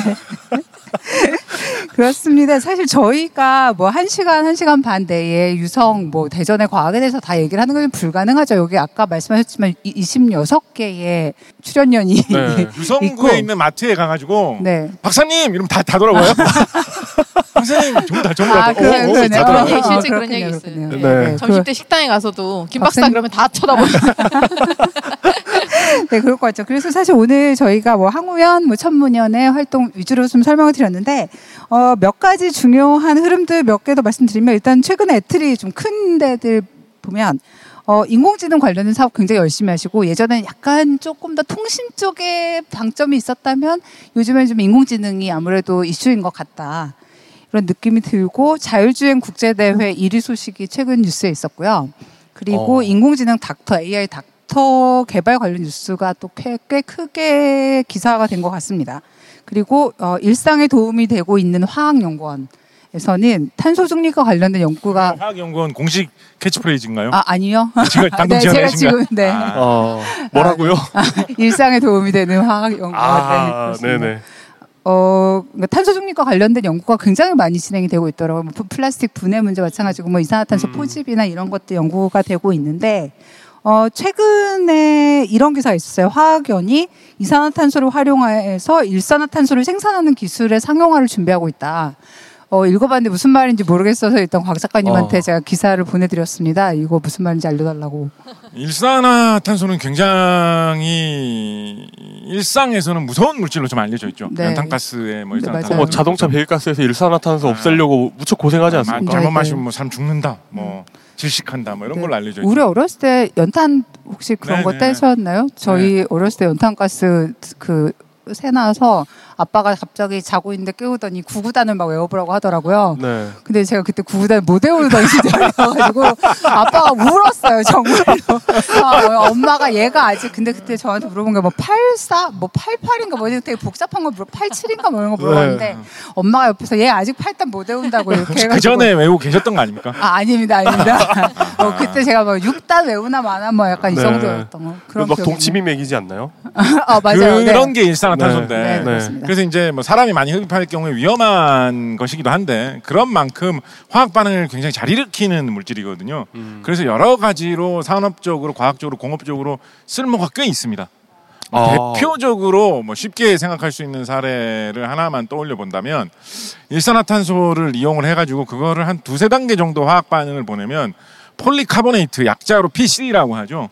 플라스틱을 만들 수가 있습니다. 폴리카보네이트는 어떤 거라고 생각하시면 어떤 느낌의 플라스틱이라고 생각하면 되냐면 색깔을 잘 조절할 수 있고 심지어 투명하게 만들 수도 있는데 그쵸. 굉장히 튼튼한 거, 질기고 튼튼한 거가 대체로 폴리카보네이트 아니면 거의 답이 없다. 그 기묘한 이야기 보면은 그 막 괴물이 있는데 이거 괜찮은 거예요 하니까 이 유리 같은 걸 통해서 보고 있거든요. 폴리카보네이트라서 괜찮아 이런 대사가 나옵니다. 그뿐만 아니라 그 괴물을 보호막 말고요. 네. 자동차 헤드라이트 같은 데도 폴리카보네이트 흔히 사용합니다. 왜냐하면 추운 날씨에 눈보라 몰아치는 날씨에 자동차 타고 가고 있다고 해보세요. 근데 헤드라이트는 뜨겁거든요. 그러면 사실 그 정도의 온도 차가 생기면 유리나 이런 걸 만들면 다 깨져버리겠죠. 그러겠네요. 네. 그래서 굉장히 혹독한 온도 변화에도 잘 버틸 수 있으면서 그럼 뭐 쇳덩어리를 해버리면 빛이 안 나가잖아요. 그러면서도 투명해야 되거든요. 그래서 그런 재질이 잘 없어요. 폴리카보네이트가 1950년대 말에 개발된 정말 소중한 재질의 플라스틱인데 그래서 뭐 요즘도 그런지 모르겠는데 옛날에는 오늘 우주 얘기 많이 나왔으니까 우주 비행사들 그 바이저라고 하죠. 헬멧의 이 눈 부분 이런 것도 폴리카보네이트로 많이 만들었습니다. 일상생활 제품 중에도 가끔 뭐 병인데 이거 왜 이렇게 튼튼해 이런 거 보면 플라스틱 봉인데 왜 이렇게 튼튼해 이러면 폴리카보네이트로 만들어져 있다 이렇게 돼 있는 경우 많이 있는데 일산화탄소로 폴리카보네이트 만드는 것은 이미 상업화되어 있는 공정입니다. 그래서 만약에 지금은 그 일산화탄소 만드는데도 다 뭐 석유, 가스 이런 거 이용해가지고 화학 반응 이렇게 보냈다 저렇게 보냈다가 해가지고 만들거든요. 근데 어떤 누가 뭔가를 개발해가지고 굉장히 싼 값에 공기 중에 널려 있는 혹은 뭐 공기 중에까지 안 널려 있어도 어떻게 해서 잘 모아온 이산화탄소로 무한정 일산화탄소를 만들어낼 수 있는 어떤 뭐 촉매를 개발했다, 어떤 뭐 공법을 개발했다라고 한다면. 엄청난 경제적 가치가 있죠. 만약에 그게 정말로 잘 된다라고 하면, 그러니까 어떤 것까지 생각해 볼 수 있냐면 그렇게 해갖고 이산화탄소, 일산화탄소로 바꾸는 게 진짜 싼 값에 만들 수 있는 그런 장비를 내가 개발했다. 그런 뭐 신비의 마법의 약을 개발했다라고 하면. 그게 돈이 되잖아요. 일산화탄소가 만들면 만들수록 다 팔 수 있는 재료니까. 그럼 사람들이 너도 나도 이산화탄소를 다 수집해갖고 올려고 할 거란 말이에요. 그게 돈이 되니까. 그러니까 뭐 굳이 뭐 이산화탄소를 뭐 줄여라 어쩌라 하지 않아도 다 일산화탄소 만들어서 돈 벌어야지라고 하면서 서로 달려들어가서 이산화탄소를 없애려고 난리를 칠 거예요. 그러면 기후변화 문제가 저절로 꺾이기 시작하겠죠. 만약에 정말로 그렇게 간다라고 하면 시장에 맡기는 거군요, 정말로 그렇게 간다라고 하면 그분 노벨상 받겠죠. 이거 뭐 예전에 뭐 질소를 고정해가지고 식량 위기를 해결했다 뭐 그 정도의 업적이 되는 건데 이산화탄소 문제를 해결한다 뭐 이런 거가 되는 건데 그러니까 좀 약간 그러니까 그런 기술 그래서 많이 나왔어요. 일산화탄소 산소 하나 차이거든요 어떻게 보면. 그래서 옛날부터 뭐 그걸로 특허낸 사람도 많고 뭐 그걸로 뭐 회사 차리겠다는 사람도 많고 많이 나오던 기술인데 이번에 화연에서 뭔가 좀 더 새롭고 참신한 걸 만들었겠죠. 그래서 또 화제가 되고 있는 것 같다. 이렇게 생각해 볼 수 있을 것 같습니다. 네, 감사합니다. 저희가 사실 다 언급은 못하지만 유성의 대덕 특구를 중심으로 다양한 연구에 전념하고 계신 분들 일단은 지금 코로나 기간이니까 건강하게 이 시기를 잘 무사히 이겨내셨으면 좋겠고요. 오늘 제2회 유성과학축제와 함께한 과학하고 앉아있는 공개방송 이제 여기에서 저희는 아쉬운 마무리를 해야 할 것 같습니다. 황정아 박사님 오랜만에 다시 모실 수 있어서 너무 반가웠고요. 같고요. 이용 기자님과 박재식 작가님은 서울 가서 다시 뵙겠습니다. 네. 또 뵙고 금방 뵐 수 있을 것 같습니다. 사실 요즘처럼 과학에 대해서 기대를 많이 거는 때가 또 있을까 싶습니다. 이런 어떤 코로나를 해결하고 기후변화 문제를 해결하고 많은 것들을 과학에 기대고 있는데요.